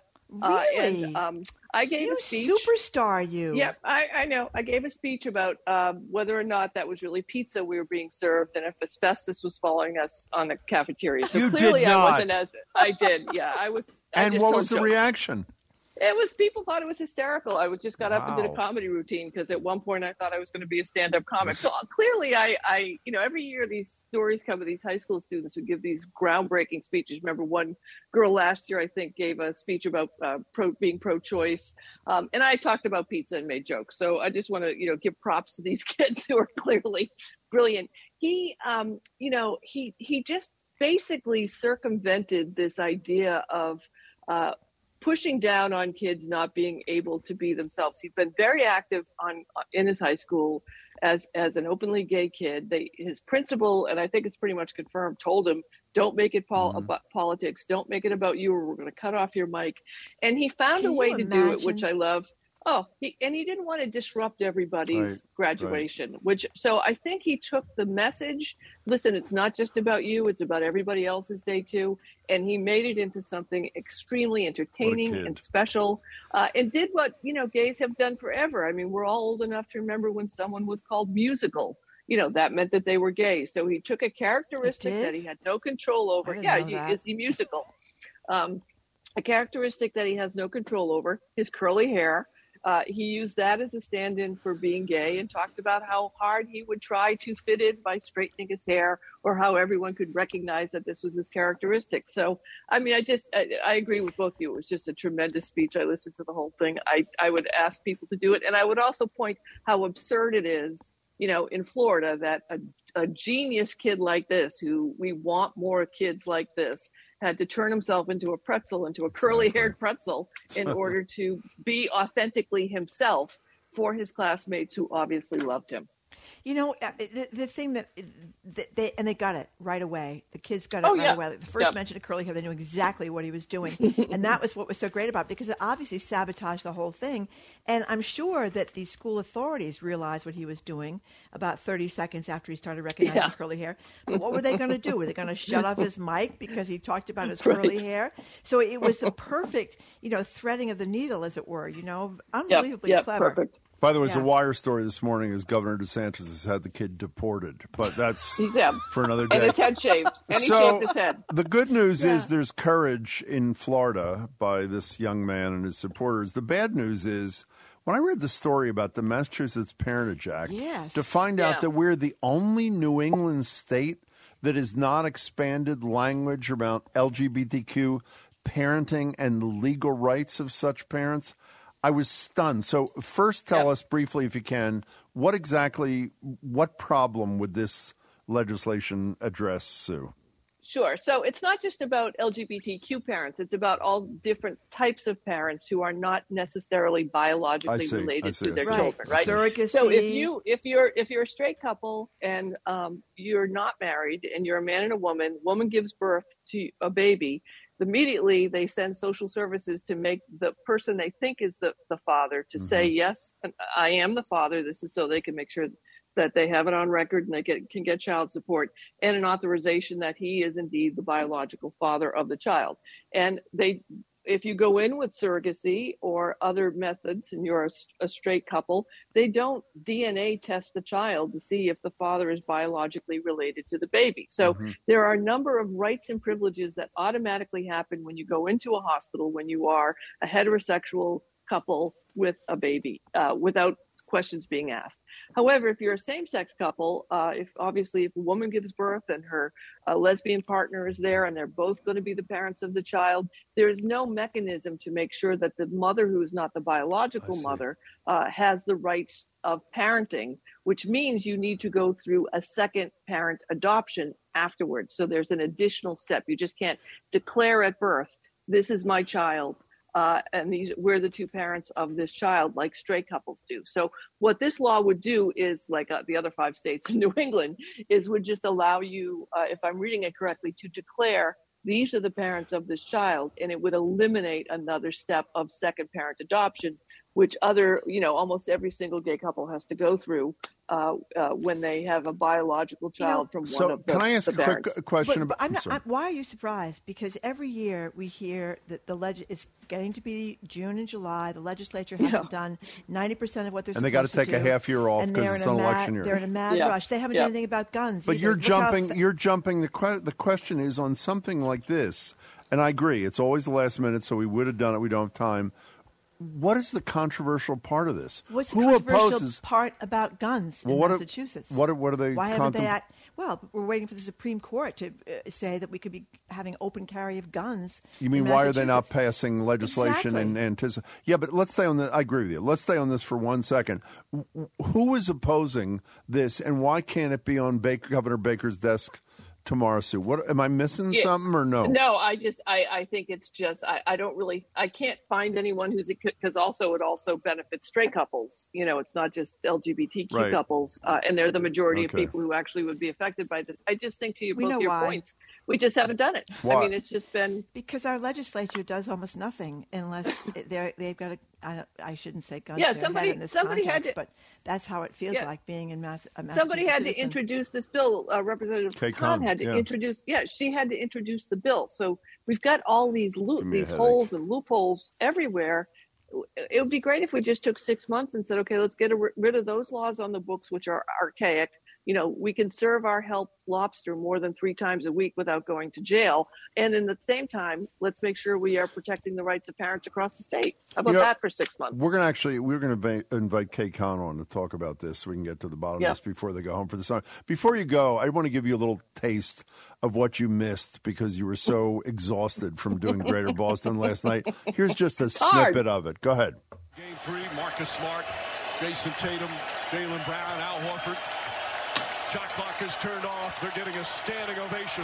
Boston Celtics take Game 3. They're 2 wins away from a title. So is that not making your heart beat faster or what? Oh, we won? That's great. You know it was great? But it was great, and the Globe talked about it over and over again. It was just electric at the TD Garden. Yeah. People were beside themselves. Oh, you know what? You didn't read this because you were preparing for this segment.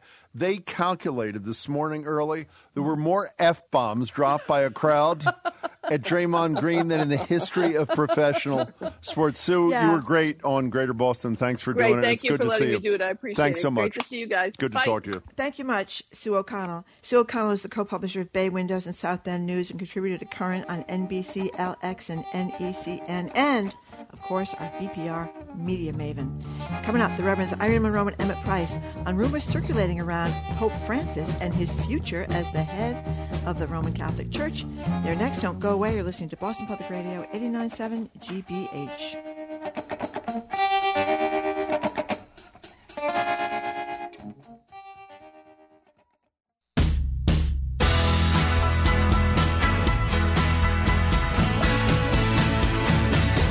Welcome back to Boston Public Radio. Jim Browdy and Margery Egan. We're live at the Boston Public Library. Just one little update from the New York Times, because we talked a lot about January 6th today. The FBI this morning arrested Ryan Kelly for his involvement in January 6th. You know who Ryan Kelly is, Margery? Nope. He's only the leading Republican candidate for governor in Michigan, I should say. He's my God. He's the leading candidate of the 5 my God. Republicans running for governor. Oh, my wow. God. Here with thoughts and reactions to rumors about the health and future papacy of Pope Francis, as well as new info on the abuse of children and adults in the Southern Baptist Church by its leaders, are Reverends Irene Monroe and Emmett G. Price III. Reverend Monroe is a syndicated religion columnist in the Boston Voice for Detour's African American Heritage Trail. Reverend Price is the founding pastor of the Community of Love Christian Fellowship in Allston, the inaugural dean of Africana Studies at Berklee College of Music, and together, of course, they host the All Revved Up podcast. Hello, Revs. Hey, thanks for having us back. Hey to you. Happy Pride Month, folks. And Absolutely. to you, of course. So before we get any further into this discussion, because Emmett Price is a man of principle, unlike Jim and me, he does not watch the NFL. Now, can you watch the Celtics, Emmett Price?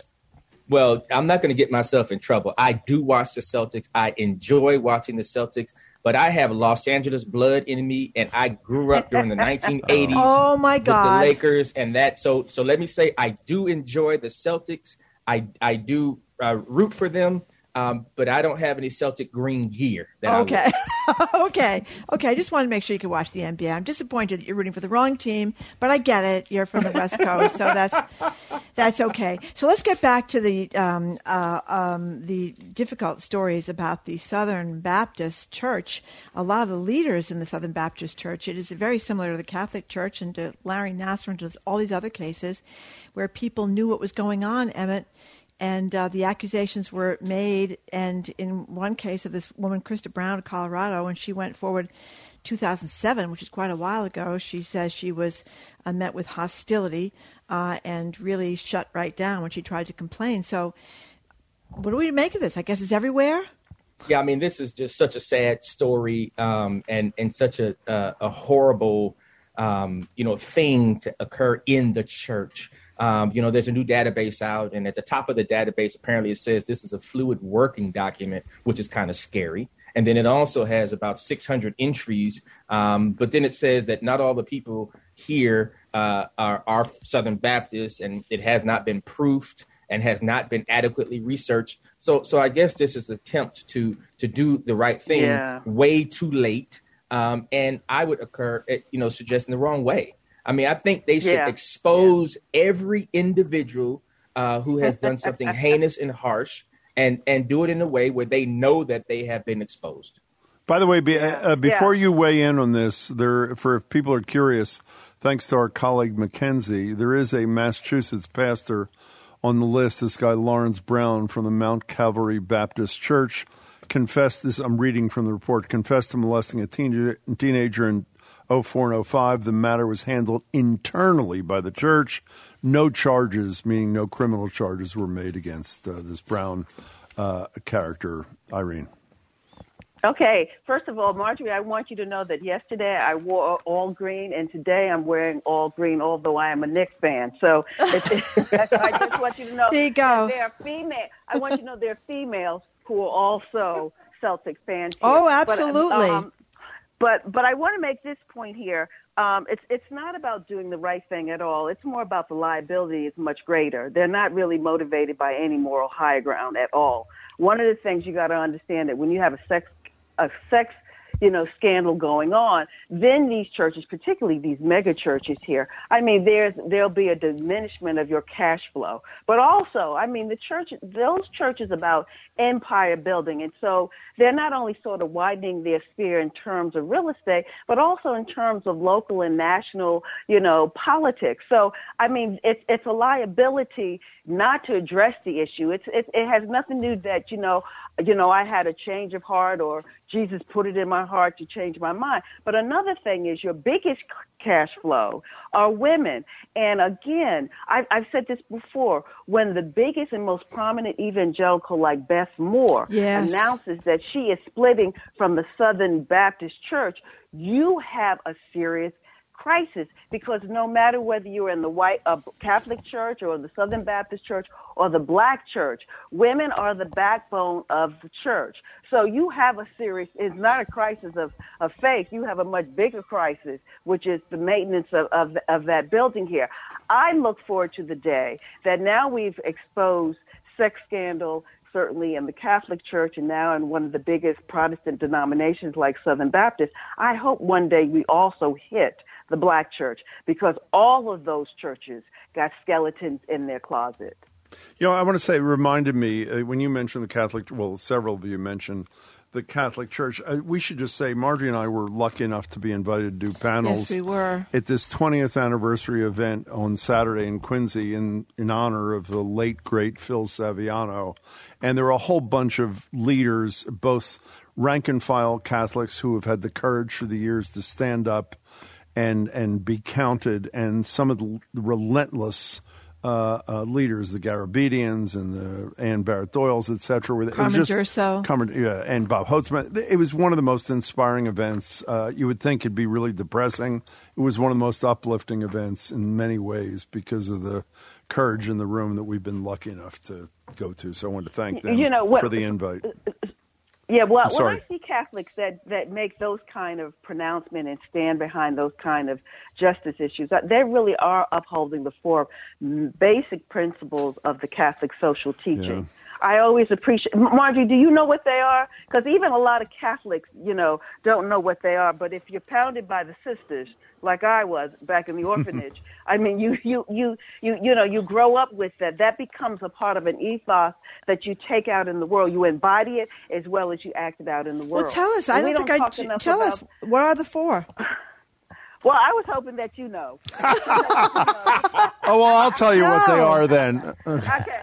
I got to think about it here, in any case. Okay, but I didn't go to Catholic school. I missed out on that. By the way, I think I said Bob Hotzman from Road to Recovery. It's Bob Hotzman, of course, another brilliant leader. They were incredible. So William Barber, we've said this to you before. Reverend Barber, once, remember? Not only on, he was in our studio, and I have to say, talk about how intimidated by just the presence of this incredible human being. This is right after he spoke at the Democratic Convention. He was just incredible. Obviously, he's got this Poor People's Campaign, and there is, I think it's fair to say, a polite criticism from Reverend Barber that candidate Joe Biden was more than willing, in fact, anxious to speak at as many Poor People's Campaign issues when he wanted the presidency, but apparently has no time in his schedule to meet with the Poor People's Campaign now that he is president. Is that correct? That's beyond fair. I mean, what Barber is doing is saying that he doesn't want to get into a personality battle with the president. So he's not trying to go low and be messy, but he is suggesting that when the president needed to be elected, he reached out to Barber. As a matter of fact, Barber actually preached at the prayer service. I forgot about that. Yeah, right. And so the lack of response here, and it's not even that the president has said no or not yet. The president has said nothing at the request to be, to have a gathering at the White House about poor people. I mean, that's not partisan. It's not, a political platform. I mean, I think we should all care about people who are impoverished in this season. It bothers me about it. It's and again, when it comes to Black folks, this is how white politicians use us. They want our votes, but not our concerns, and they always want us for a photo op moment. Now, as of 2020, and of course the pandemic has had a lot to do with it, we got 37.2 million people that are now at the poverty level, and now that went up by 3.5 points from 2019. But we understand that COVID certainly has had a huge issue with that elevation. But I think that in a moment when I'm fussing about gas, and I'm someone who putt-putts from my house to Whole Foods, which is just 2 blocks away in my car, and I'm complaining about but gas is $5 a gallon. And then we got stuff like people looking for baby formula, and let's talk about student loan debt. And the whole idea of electing this president and Clyburn, getting behind him, it really would help help all of us kind of get a leg up and a foot out of our situation, that our living situation would be improved here. But, the silence to me means to me that it's not that I'll get to it later. It says to me, in many ways, it's avoiding the very issue that you promised us that you would address. Well, you know what, so I'm assuming the concern is legitimate demands are going to be made by the Poor People's Campaign. Some Democratic leaders don't want to say no to or even yes to prior to an election. That's surely not a justification, but that, I think, is the deal. And by the way, we should add, when you say the numbers of 37.2 million living in poverty, incredibly, the numbers for some families went down during the pandemic because of the child tax credit, and they're now going up whatever we are, because of the unconscionable expiration of this poverty-removing measure. We're talking to Emmett Price and Irene Monroe. But Jim, but don't you recall? I mean, this is a nag in many ways, because I remember as a kid during during King's era that was King's platform, and the whole idea about it was he was casting a wide net, because this is the way that you not only talk about black issues, but you also include poor whites, you include most of America around this issue when you're talking about the Poor People's Campaign. So then it allows the Rust Belt or the flyover states that we say that Democrats ignore. It becomes this huge umbrella. I would think that as a president that wants to cross the aisle and trying to avoid as much tension clearly on that we have in the polarization. I mean, so many bills are dead on arrival, like gun reform that was just passed by the House. I would think that he would take something like this and sort of dwarf that distance that is between Republicans and Democrats. Just one thing, maybe you already knew this line, and I should have, but I didn't, from this Reverend Liz Theoharis. She's a minister as well and a fellow. Oh, I like her. And she's the co-chair of the Poor People's Campaign. She said, when we lift from the bottom, everybody can rise. Yeah. I love that line. Yeah. I just thought that was... is that a common line I just missed? It's consistent with the movement, because the movement has in the past said, even a note to Biden, the way to build back better is to build back better from the bottom up. And that's one of the reasons why they're all aggregating down in D.C. on June 18th for this movement. So but the thing about it, it sounds good theologically. It really does. But we have a mindset, meaning many Americans, of zero-sum game. And that notion of zero-sum game gets divided, not just along racial lines, but it also gets divided along gender and all sorts of ways in which we divide ourselves from from each other. So I think that what we have to do, it sounds wonderful, it really does, but I think that how we get there of rising from the bottom here, because you say rising from the bottom, a lot of people think, black people. And again, you're taking from me. I think what we got to understand that what happens, how we all lose out from a zero-sum game philosophy and practice, in everyday life.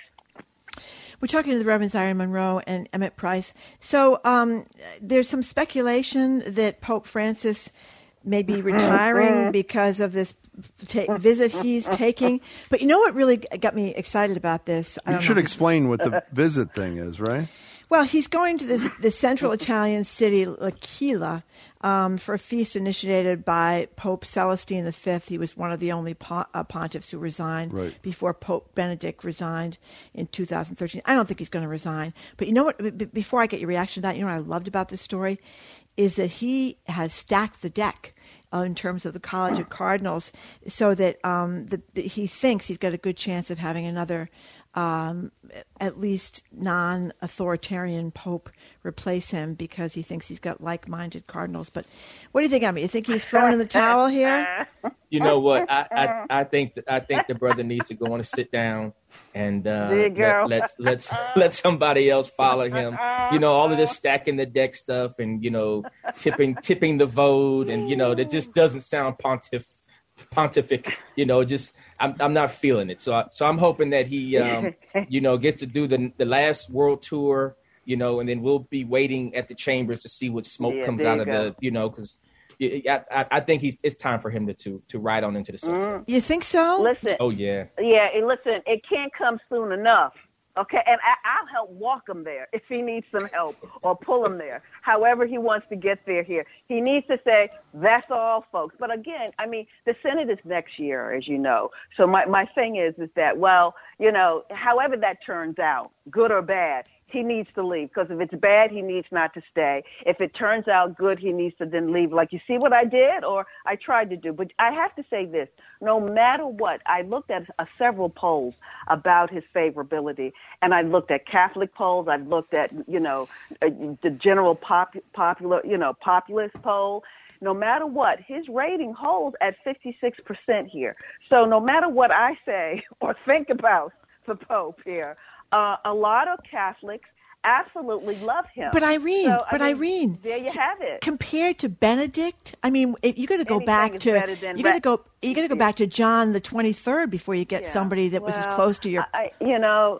I know, but you know what though, Marjorie? Anything is better than Ratzinger. That's what I have to say, and this is what I've always said. I've said it several times. Or John Paul II, in terms of your politics, let me just say this here: the show relativity. The road to hell is paved with good intentions, but it's hell nonetheless. I thank him. He was the consummate flip-flap, but I thank him for his years of service. And by the way, unfortunately, the 4 pillars of Catholic doctrine is the social good, okay, and upholding the dignity of human life. The other two, Marjorie, you're going to have to figure out, but those two came to me. Yeah, I looked it up, and they gave me 7. Well, the 4, but there are 7, but there's the 4 principal one. But my point is the 4 strong ones he didn't hold up, which is the common good for everybody and the human dignity of us all. And that just. Go ahead. I'm sorry. That bothered me. Yeah, I'm not surprised by where you are on Pope Francis leaving Irene. I'm sort of surprised by you, Emmett. Could you flesh that out for 60 seconds before we go? Why do you think it's time? Absolutely. He's had a number of moments to do some interventions, whether it's the sexual abuse stuff within the church to go to the next level, there you go. whether it's the person, what is it? Removing the statute of limitations removing unhealthy people from healthy parishes, and I just haven't seen him do that. The whole issue about women, he's kind of tipped his hat at things that he was going to do, but then never did them. And then the whole notion of in this global crisis that we're in, he was one of the people who had a global platform, who could have helped to lean in to what health and wellness means, even beyond the vaccine, in terms of all the things that we're trying to wrestle with in this nation. He has a global platform as a pope. And I just didn't see that come from him either. So I don't have any ill will against him. Right. I just think it's time for him to go. I got it. Okay, fair enough. And let's not forget Ukraine, too, his position on Ukraine. So, he was refusing to take on the whatever, what's the name of the guy who's head of the church? Of the Russian Orthodox Church. Yeah, who was obviously pumping up Putin kind of thing. That was... It's just time to go. Fair enough. Wait, for us or for... Oh, you're talking about... I'm sorry. I just wanted to be clear. Hey, you too. It's great to talk to you as always. Be well. Thanks for having us. Thank you. Yeah, you too. Indeed. The Reverend Irene Monroe is syndicated religion columnist and the Boston Voice for Detour's African American Heritage Trail. Emmett G. Price III is founding pastor of the Community of Love Christian Fellowship in Alston, the inaugural dean of Africana Studies at Berklee College of Music, and together they host the All Revved Up podcast. Coming up, Boston Globe climate reporter David Abel with some really scary talk about forever chemicals in so many people's drinking water around New England. Stay tuned, New Hampshire. And yet another dire climate report warning that, we could be underwater here in Boston pretty fast. You're listening to Boston Public Radio, 89.7 GBH. David Abel is next.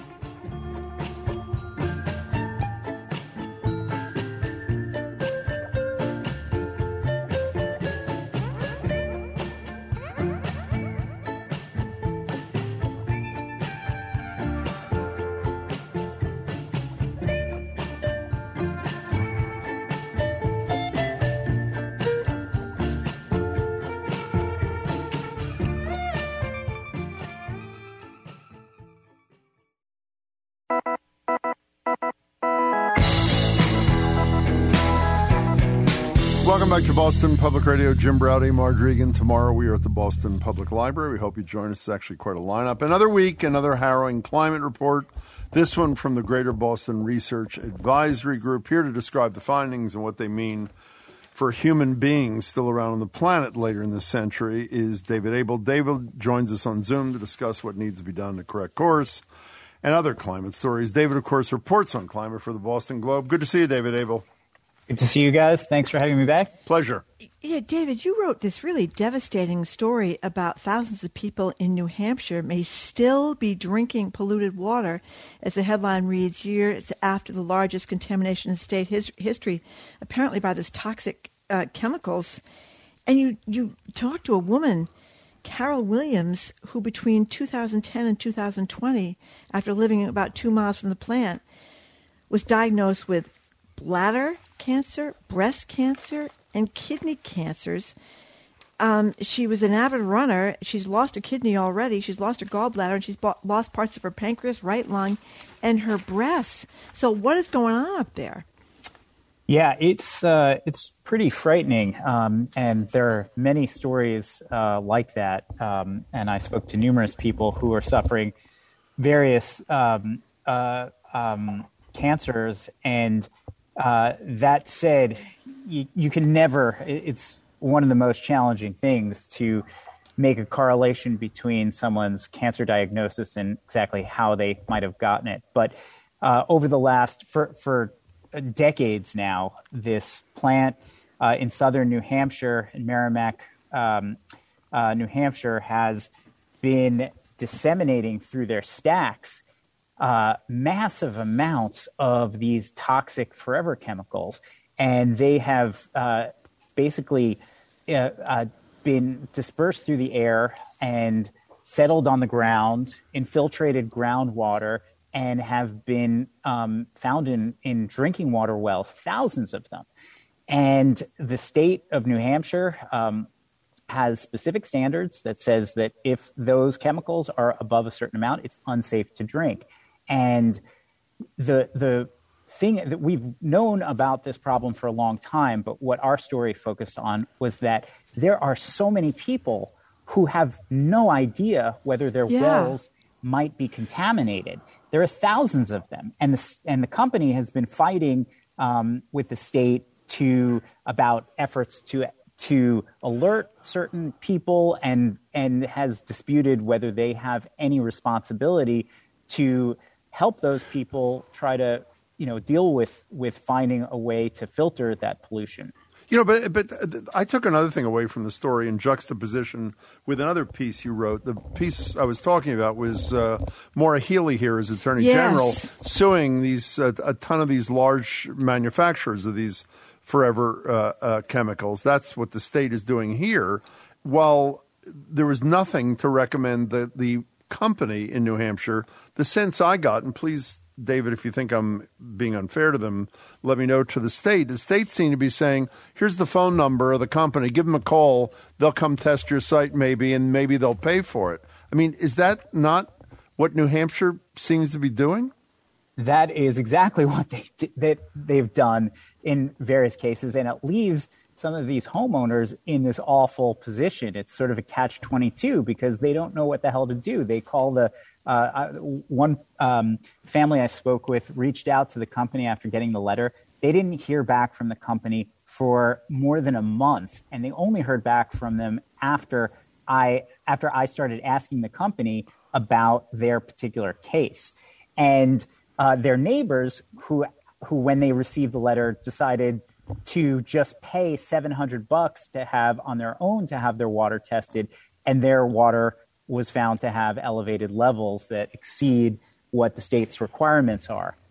And it just puts these homeowners in a terrible situation. Terrible.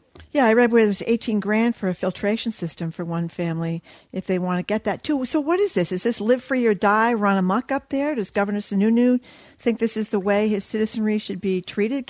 Why aren't they going after this company? By the way, what is it called? What's the name of the company? It's it's Saint-Gobain. It's Saint-Gobain Performance Plastics. Yeah, that's just one of many factories that they have or plants they have around the world. It's this Paris-based company, this international conglomerate, and they have been sued in New York and Vermont for very similar kinds of pollution with toxic chemicals that they've been disseminating from a number of their plants. And just to say that this is not just a New Hampshire issue. This is an issue that we have all over this country and all over the world, frankly. Well, including in Massachusetts, drinking water concerns, right?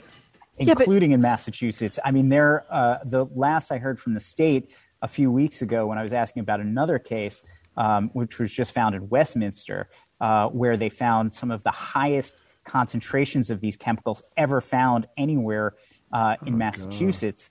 There are something like 84 towns or municipalities in the state of Massachusetts where these PFAS chemicals, these toxic chemicals, are found to be exceeding the state's requirements for safe drinking water, and it's a huge problem. Yeah, I mean, you mentioned a lot of places around the Commonwealth, Easton and Holbrook and Randolph and Wayland, Wellesley. Yeah, Wayland and Wellesley are pretty high rent districts too. This is in wealthy towns and not wealthy towns. It's in many places, and there are a variety of sources. But the case in New Hampshire is just a specific example of one factory, one plant, basically disseminating all of these chemicals in such a wide area. The company has acknowledged its responsibility for this 65 square mile area where their stacks reach, but a lot of folks believe that the pollution has contaminated wells well beyond that.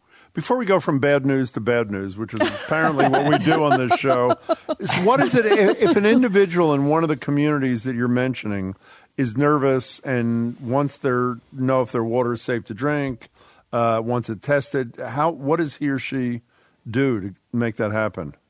Well, in some cases, so the state has, I think, a list of potential folks and this is the case in New Hampshire as well, where folks can call to get private testing.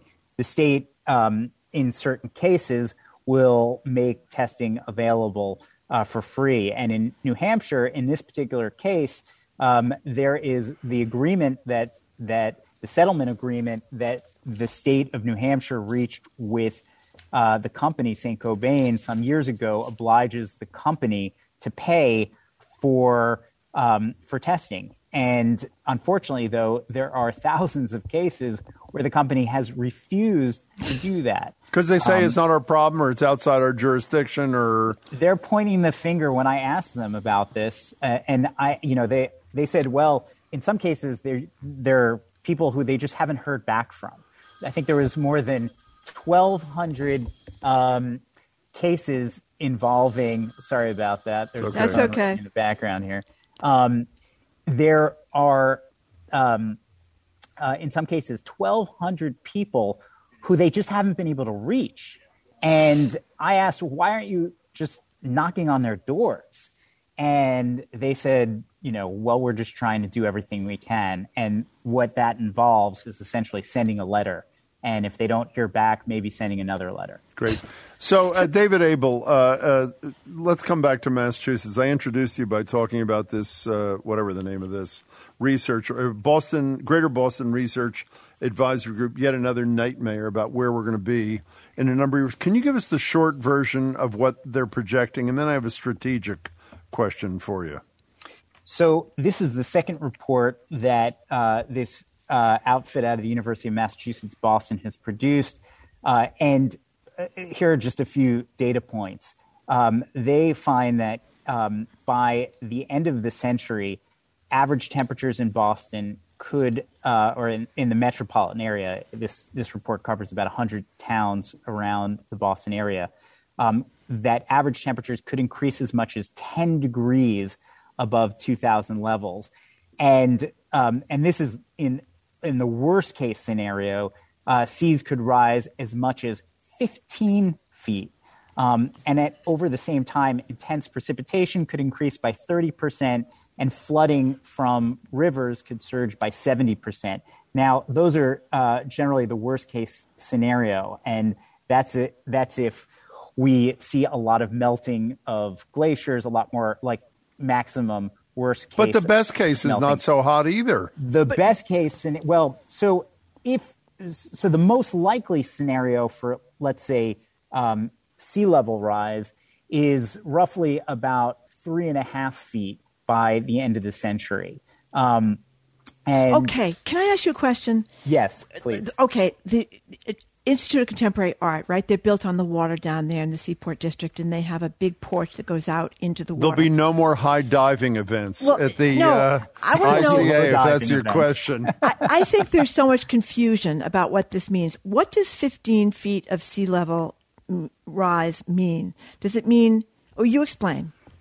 So 15 feet of sea level rise. So right now, we have an average tide is like 9 or 10 feet. Yep. On an astronomical high tide, when there's something called a king tide, tides can rise as much as 12 feet. And when that happens, you see flooding along Long Wharf, you see flooding along the banks of Fan Pier and elsewhere.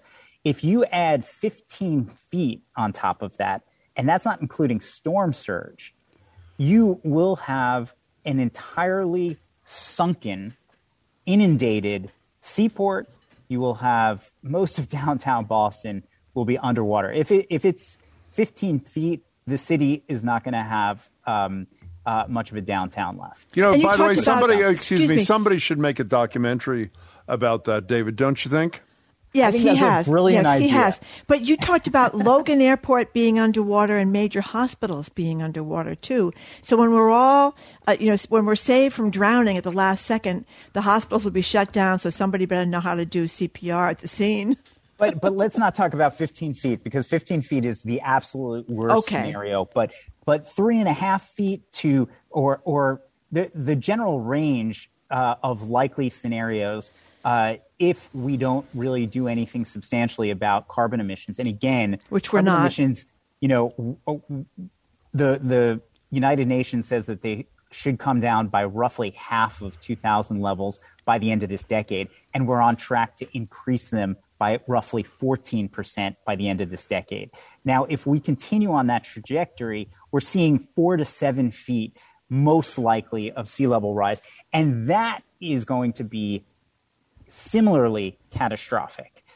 15 feet is just, it's hard to even think about. 7 feet is something that I don't think the city, without building a massive barrier from Winthrop to Hull, is really going to be able to deal with. I think they just have to raise the seaport. I want to get to your film in about 2 seconds. By 50 but excuse feet. me, but I want to add to this. We've talked about this I think we talked about it with Bill McKibben a couple of weeks ago, but with somebody pending before the Supreme Court, which is going to come down any day, is likely, speaking of carbon emissions, is likely a decision that is going to scale back, if not gut, the ability of the EPA to regulate those emissions. Then next year, there's a case that deals with the breadth of the jurisdiction of the Clean Water Act. So, I mean, it's not just abortion and guns that nightmares on the horizon. You've done a piece called Sea Rise. Well, you're in the process of doing yet another film. Oh, it You've looks really great. done great stuff. Here's just a really short clip from this project in the works, this documentary in the works by David Abel. 80 years from now, a lot of the seaport is just going to be underwater, not just during high tides or extreme high tides or during storms, but all the time. Margie and I just saw the clip. The one line that will stay with me is it shouldn't be called the Innovation District. It should be called the Inundation District. The thing that I don't understand at all, and I'm embarrassed, I worry when I ask a question like this that sounds so naive, developers have to know what they're getting into. Maybe they didn't know at the beginning of the seaport when there was this huge rush. And they're still building. Do they not know what you're about to expose in this film that they're about to be underwater in the damn seaport. They've already made their money, Jim, so they don't care. No, I'm serious. My analysis. Wait, Jim, you know the answer to this question, which is that they're not thinking in the long term. It's not going to be their problem because That's what Marjorie said, yeah. they're going to sell these buildings. Exactly. And that's already happened. So you see So who's the dope that's that's going to buy the buildings, David Abel? I mean, really. Look at those high rises down there. They're like $3 and $4 million. I think these people have just bought these in those apartment buildings down there that are Well, they better condos. buy high up. So I think they better sell. So we're both immediately. interrupting you. Give us what's the premise of, I know you've touched on it here. What's the premise of this film you're working on, Sea Rise? What is it? Well, I think you touched on it with your question, which is ultimately who is left holding the bag? Who is left footing the bill for the $20+ billion investment that the state and the city has made in creating an entirely new neighborhood at sea level, on landfill, even better, on the coast, and arguably, because of the way gravity works, in the bullseye of rising sea levels. Boston is expected to have a 25% greater amount of sea level rise than most other places on the planet. And so the ultimate question that I hope to raise with this film is who's going to foot the expense for protecting the seaport, and then who's going to foot the expense when the ultimate storm comes. If we had a storm like Sandy hit only a few hours earlier, much of that entire area would have been underwater. And so the question is it residents in Roxbury, in Dorchester, in Jamaica Plain that are going to be paying for this entirely new urban district to be built right there? And what's different and what's unique and has fascinated me about this is that unlike a lot of other places on the planet, whether it's Miami Beach or whether it's Jakarta, that we know are susceptible to rising sea levels, this place was built over the last decade when we were well aware of these dangers. And in a city that probably has more climate scientists per capita than just about really anywhere else on the planet.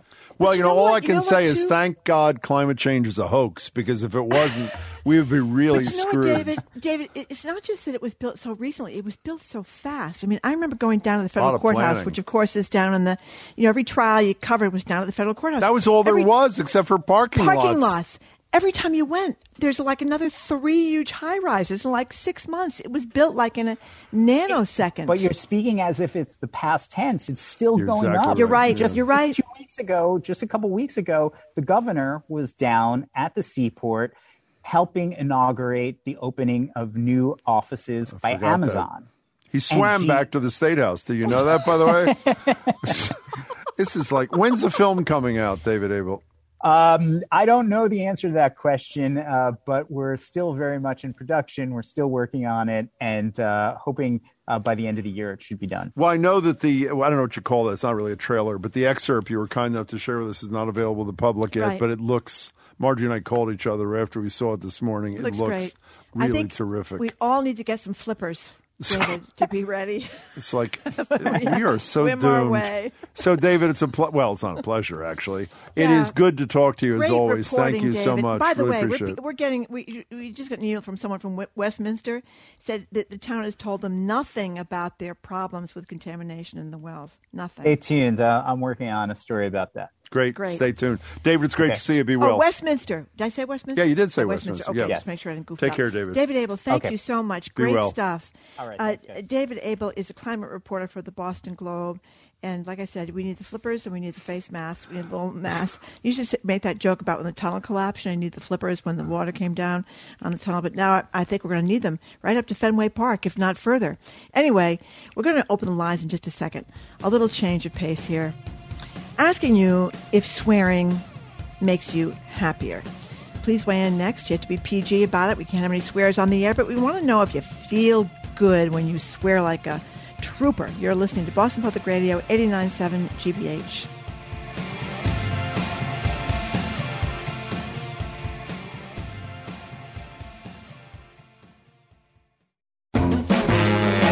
Welcome back to Boston Public Radio. Jim Brody and Marge Egan. Tomorrow we're at the library. You know, we should have to provide free therapy with this show, I'll tell you. But we're going to totally change the mood. And actually, we're going to change the mood even before we get to the topic. Marjorie, here's a quiz. I know you hate quizzes. We're doing this whether you like it or not. All right, go ahead. What is today the 49th anniversary of? Quickly, what is it? Oh, God, I have no idea, Jim. Okay, it is the 49th anniversary of this. This. He is moving like a tremendous machine. Oh, my God. 49th anniversary of... I knew that would make her smile. God, I should have known that. Here is more good news, by the way. In the Atlantic today, our friend Arthur C. Brooks writes that not only have Americans become more profane in their speech and that swearing might actually be good for you, whatever. I can't say it. Arthur will be back on our show in July. But for now, we're opening the lines to hear from you.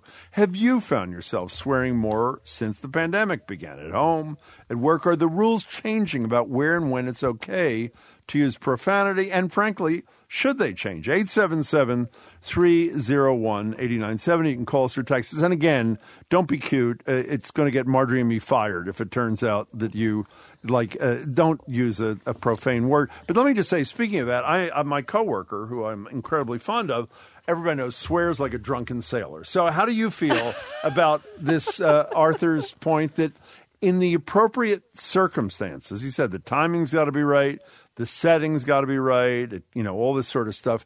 How do you subscribe to this notion? Because I have to be, in a moment of candor, you swear a lot more than when I met you 20-some years ago. Well, that's because it's all your fault, Jim. Every other word out of your mouth. You know what I mean? Not on the air. Not on the air. I don't think even once in 25 years. Oh, I have made a mistake on the air, and thank goodness our engineer saved my life. Yeah, I said a bad word. So where are you on this? You use it, but you're not crazy about profanity. Well, you think it's like a cheap thing when people can't. Some people do argue it's a cheap thing if you can't think of something else. But I think I swear a lot if something really frustrates me.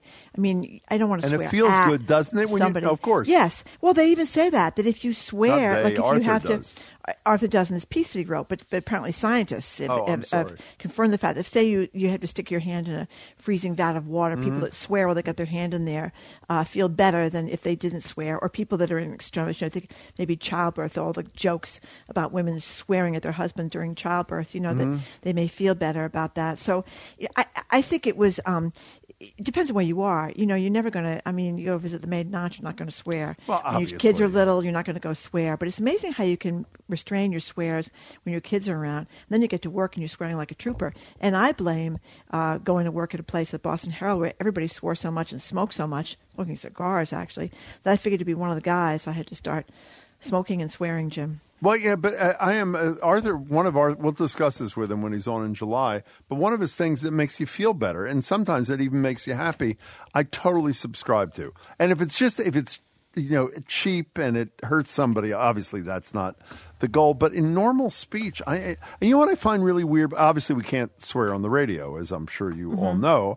You can't swear on broadcast TV. You sure as hell can swear on cable TV. Oh, yeah, I think or Sirius Radio. Don't you think it is phony? I mean, most people, almost everybody I know, swears at least a little in normal conversation. Yeah. And then all of a sudden, you become a different person. But I don't like it. I know you don't like it, but you do it. I know. I'm a hypocrite on many fronts. Okay, fine. Reverend Jim is going to start it. He's in, Reverend Jim. Reverend Jim, you better not be swearing. Reverend Jim in Plymouth, welcome to the show. What's up? Both my wife and I are ministers, and we drop the F-bomb on a regular basis. We go through it, but what we don't like and what we really can't stand, what really bothers me, is we don't use the Lord's name in vain. And okay, that would be GD. That swear GD, is that what you're talking about? That one. Okay. And blank a sake. Okay. Got it? Oh yeah, I remember that. That was my father's favorite. Yeah, I know. But that's usually the Lord's name in vain is only Christians. A Jew would never do that, and a Muslim would never do that. It's unique to Christians, and it makes me crazy. Yeah, but can we get back to your first statement, if I may, Reverend? you say that you and your wife, who's also a minister, are dropping the F-bomb all the time. Is that your thing? That's what he said. And what is that about? What is what? Heard with the B. Okay. I mean, you're my kind of reverend. Thank you very much for joining us. We appreciate it. So, I mean, he has limits, but certain areas he and his wife feel it's appropriate. It's fine with me. Remember Mitt Romney? H-E double hockey sticks. Yeah. Wouldn't say hell. Yeah. I mean, hell isn't even on the boards as a swear, is it? I mean, there's a whole degree of swears, right? And that is kind of a very minor one. Let's go. Hell.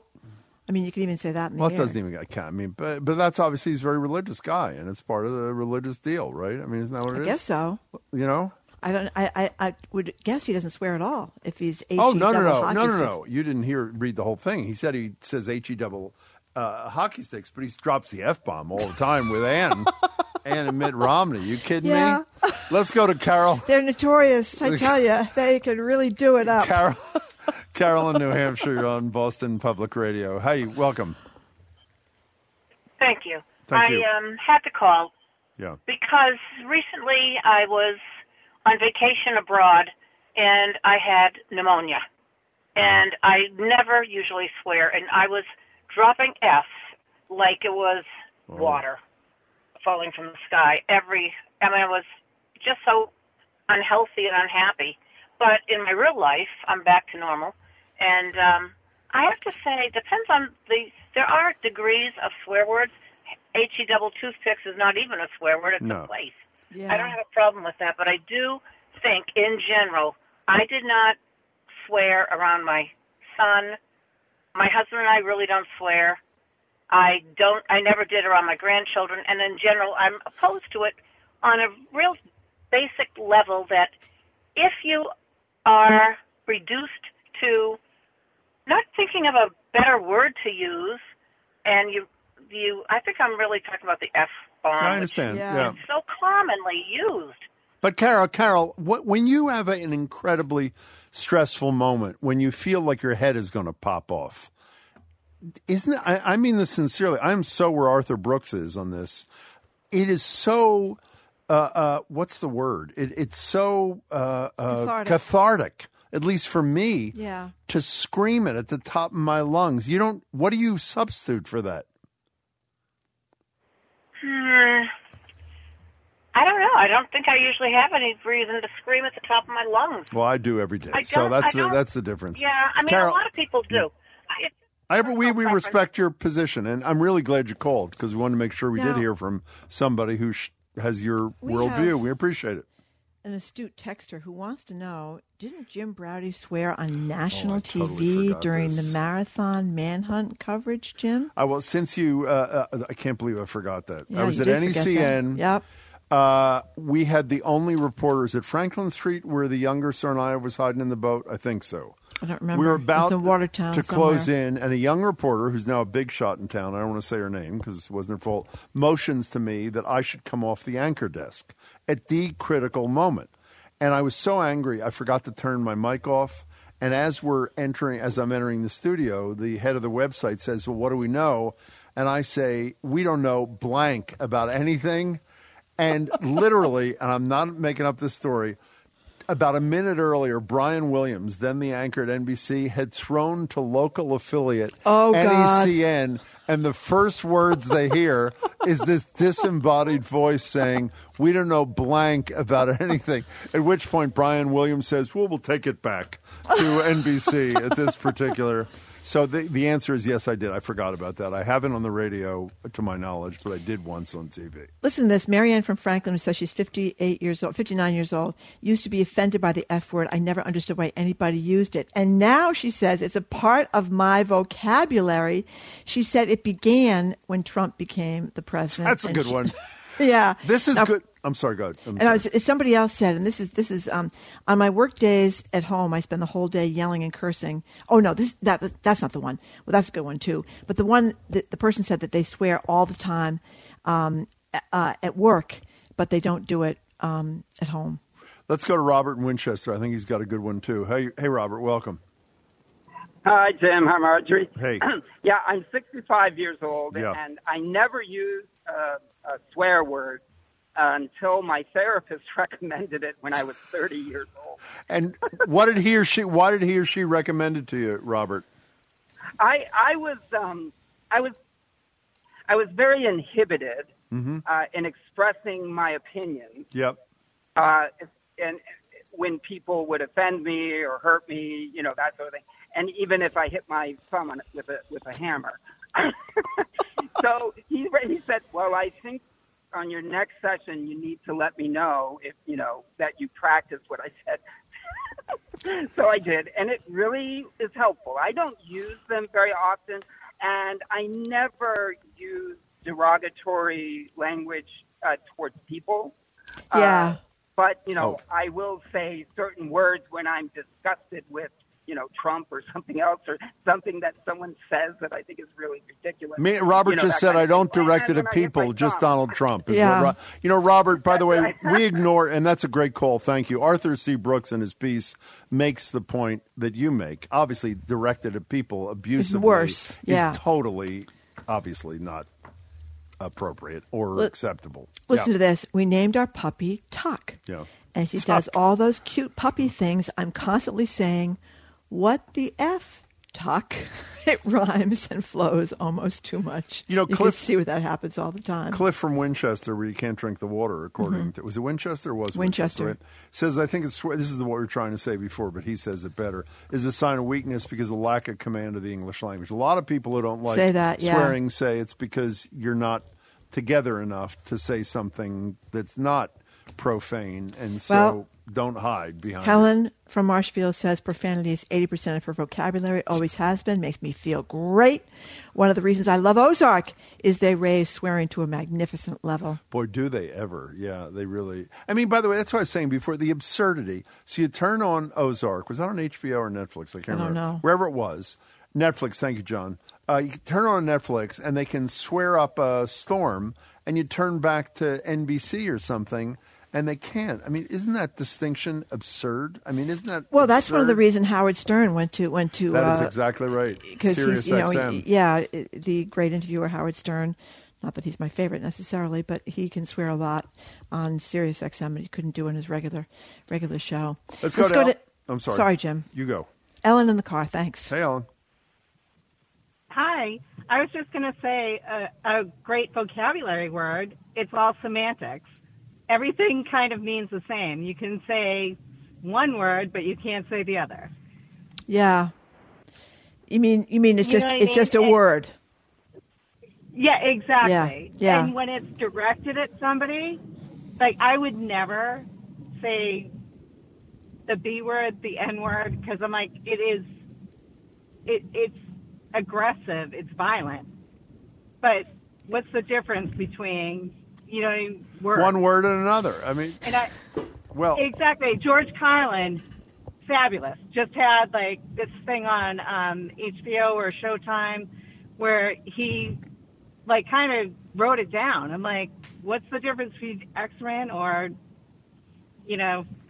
Yeah. It's just, I don't want to say it because I'm kind of I mean, you know the answer to your question. It's history and context, obviously. So on one level, it makes no sense that there are those kinds of distinctions.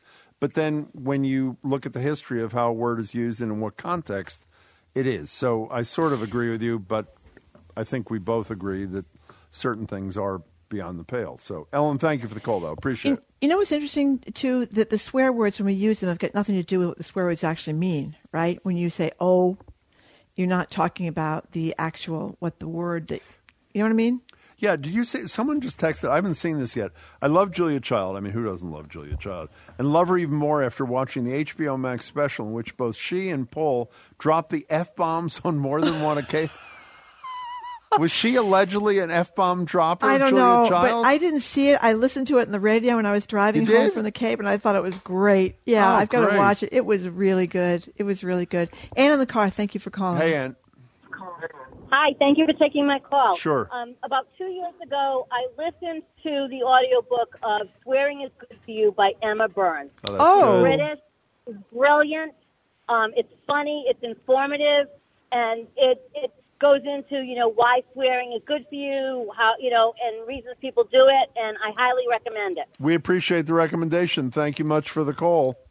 Okay, Jim Braude, I believe that we are done for the day. I believe we are done for the day. Actually, before we're done for the day, can I just say one thing? A bunch of people have reached out to us saying we were promoting last week, or I was, that Jeff Deal, one of the two Republicans running for the Democratic nomination for governor, was supposed to be here today. He canceled, saying that he'd see us after the primary. And I just have to say, and correct me if I'm wrong, Marjorie, I don't think there is, in the 25 years we've been on the air, a Republican or Democrat for a major state office who we invited on the show, if he or she had a contest in a primary, who has ever turned down an invitation after accepting it. So we've had a long relationship with Jeff, the representative, and I thought a good one. But I just want you to know we did not cancel Mr. Deal. Mr. Deal canceled us and said he'll see us after the primary. I guess he assumes he's going to win. And by the way, Chris Doty, who's his opponent, was with us at the library last week. So that's that. Okay. Thank you very much for tuning in today. I hope you can tune in tomorrow. If you can't get enough of us, we have a podcast, Boston Public Radio. You can get that 24/7.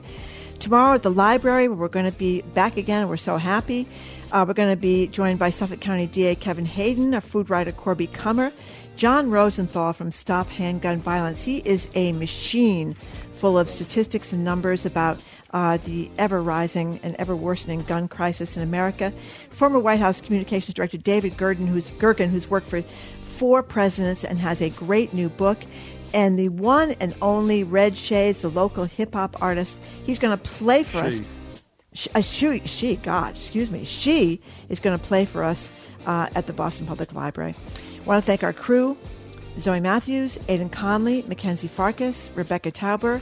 Additional support from Gia Orsino. Our engineer is John the Claw Parker, and our executive producer is Jamie Bologna. Are you on TV tonight, Jim? No, I'm not, and I'm sure it's going to be a fine show. I assume it's something in anticipation of January 6th. I just want to say, for those who are concerned, tomorrow is the 49th anniversary plus 1 day of Secretariat winning the Belmont. So our intention is to play that sound. Absolutely. Like a tremendous machine. Exactly. Our hope is to play that at least once per segment. We're out of time, Marjorie. People, if they haven't, it's not the greatest movie in the world, but it's a feel-good thing. Secretariat. If you haven't seen it, you got to watch it with the kids.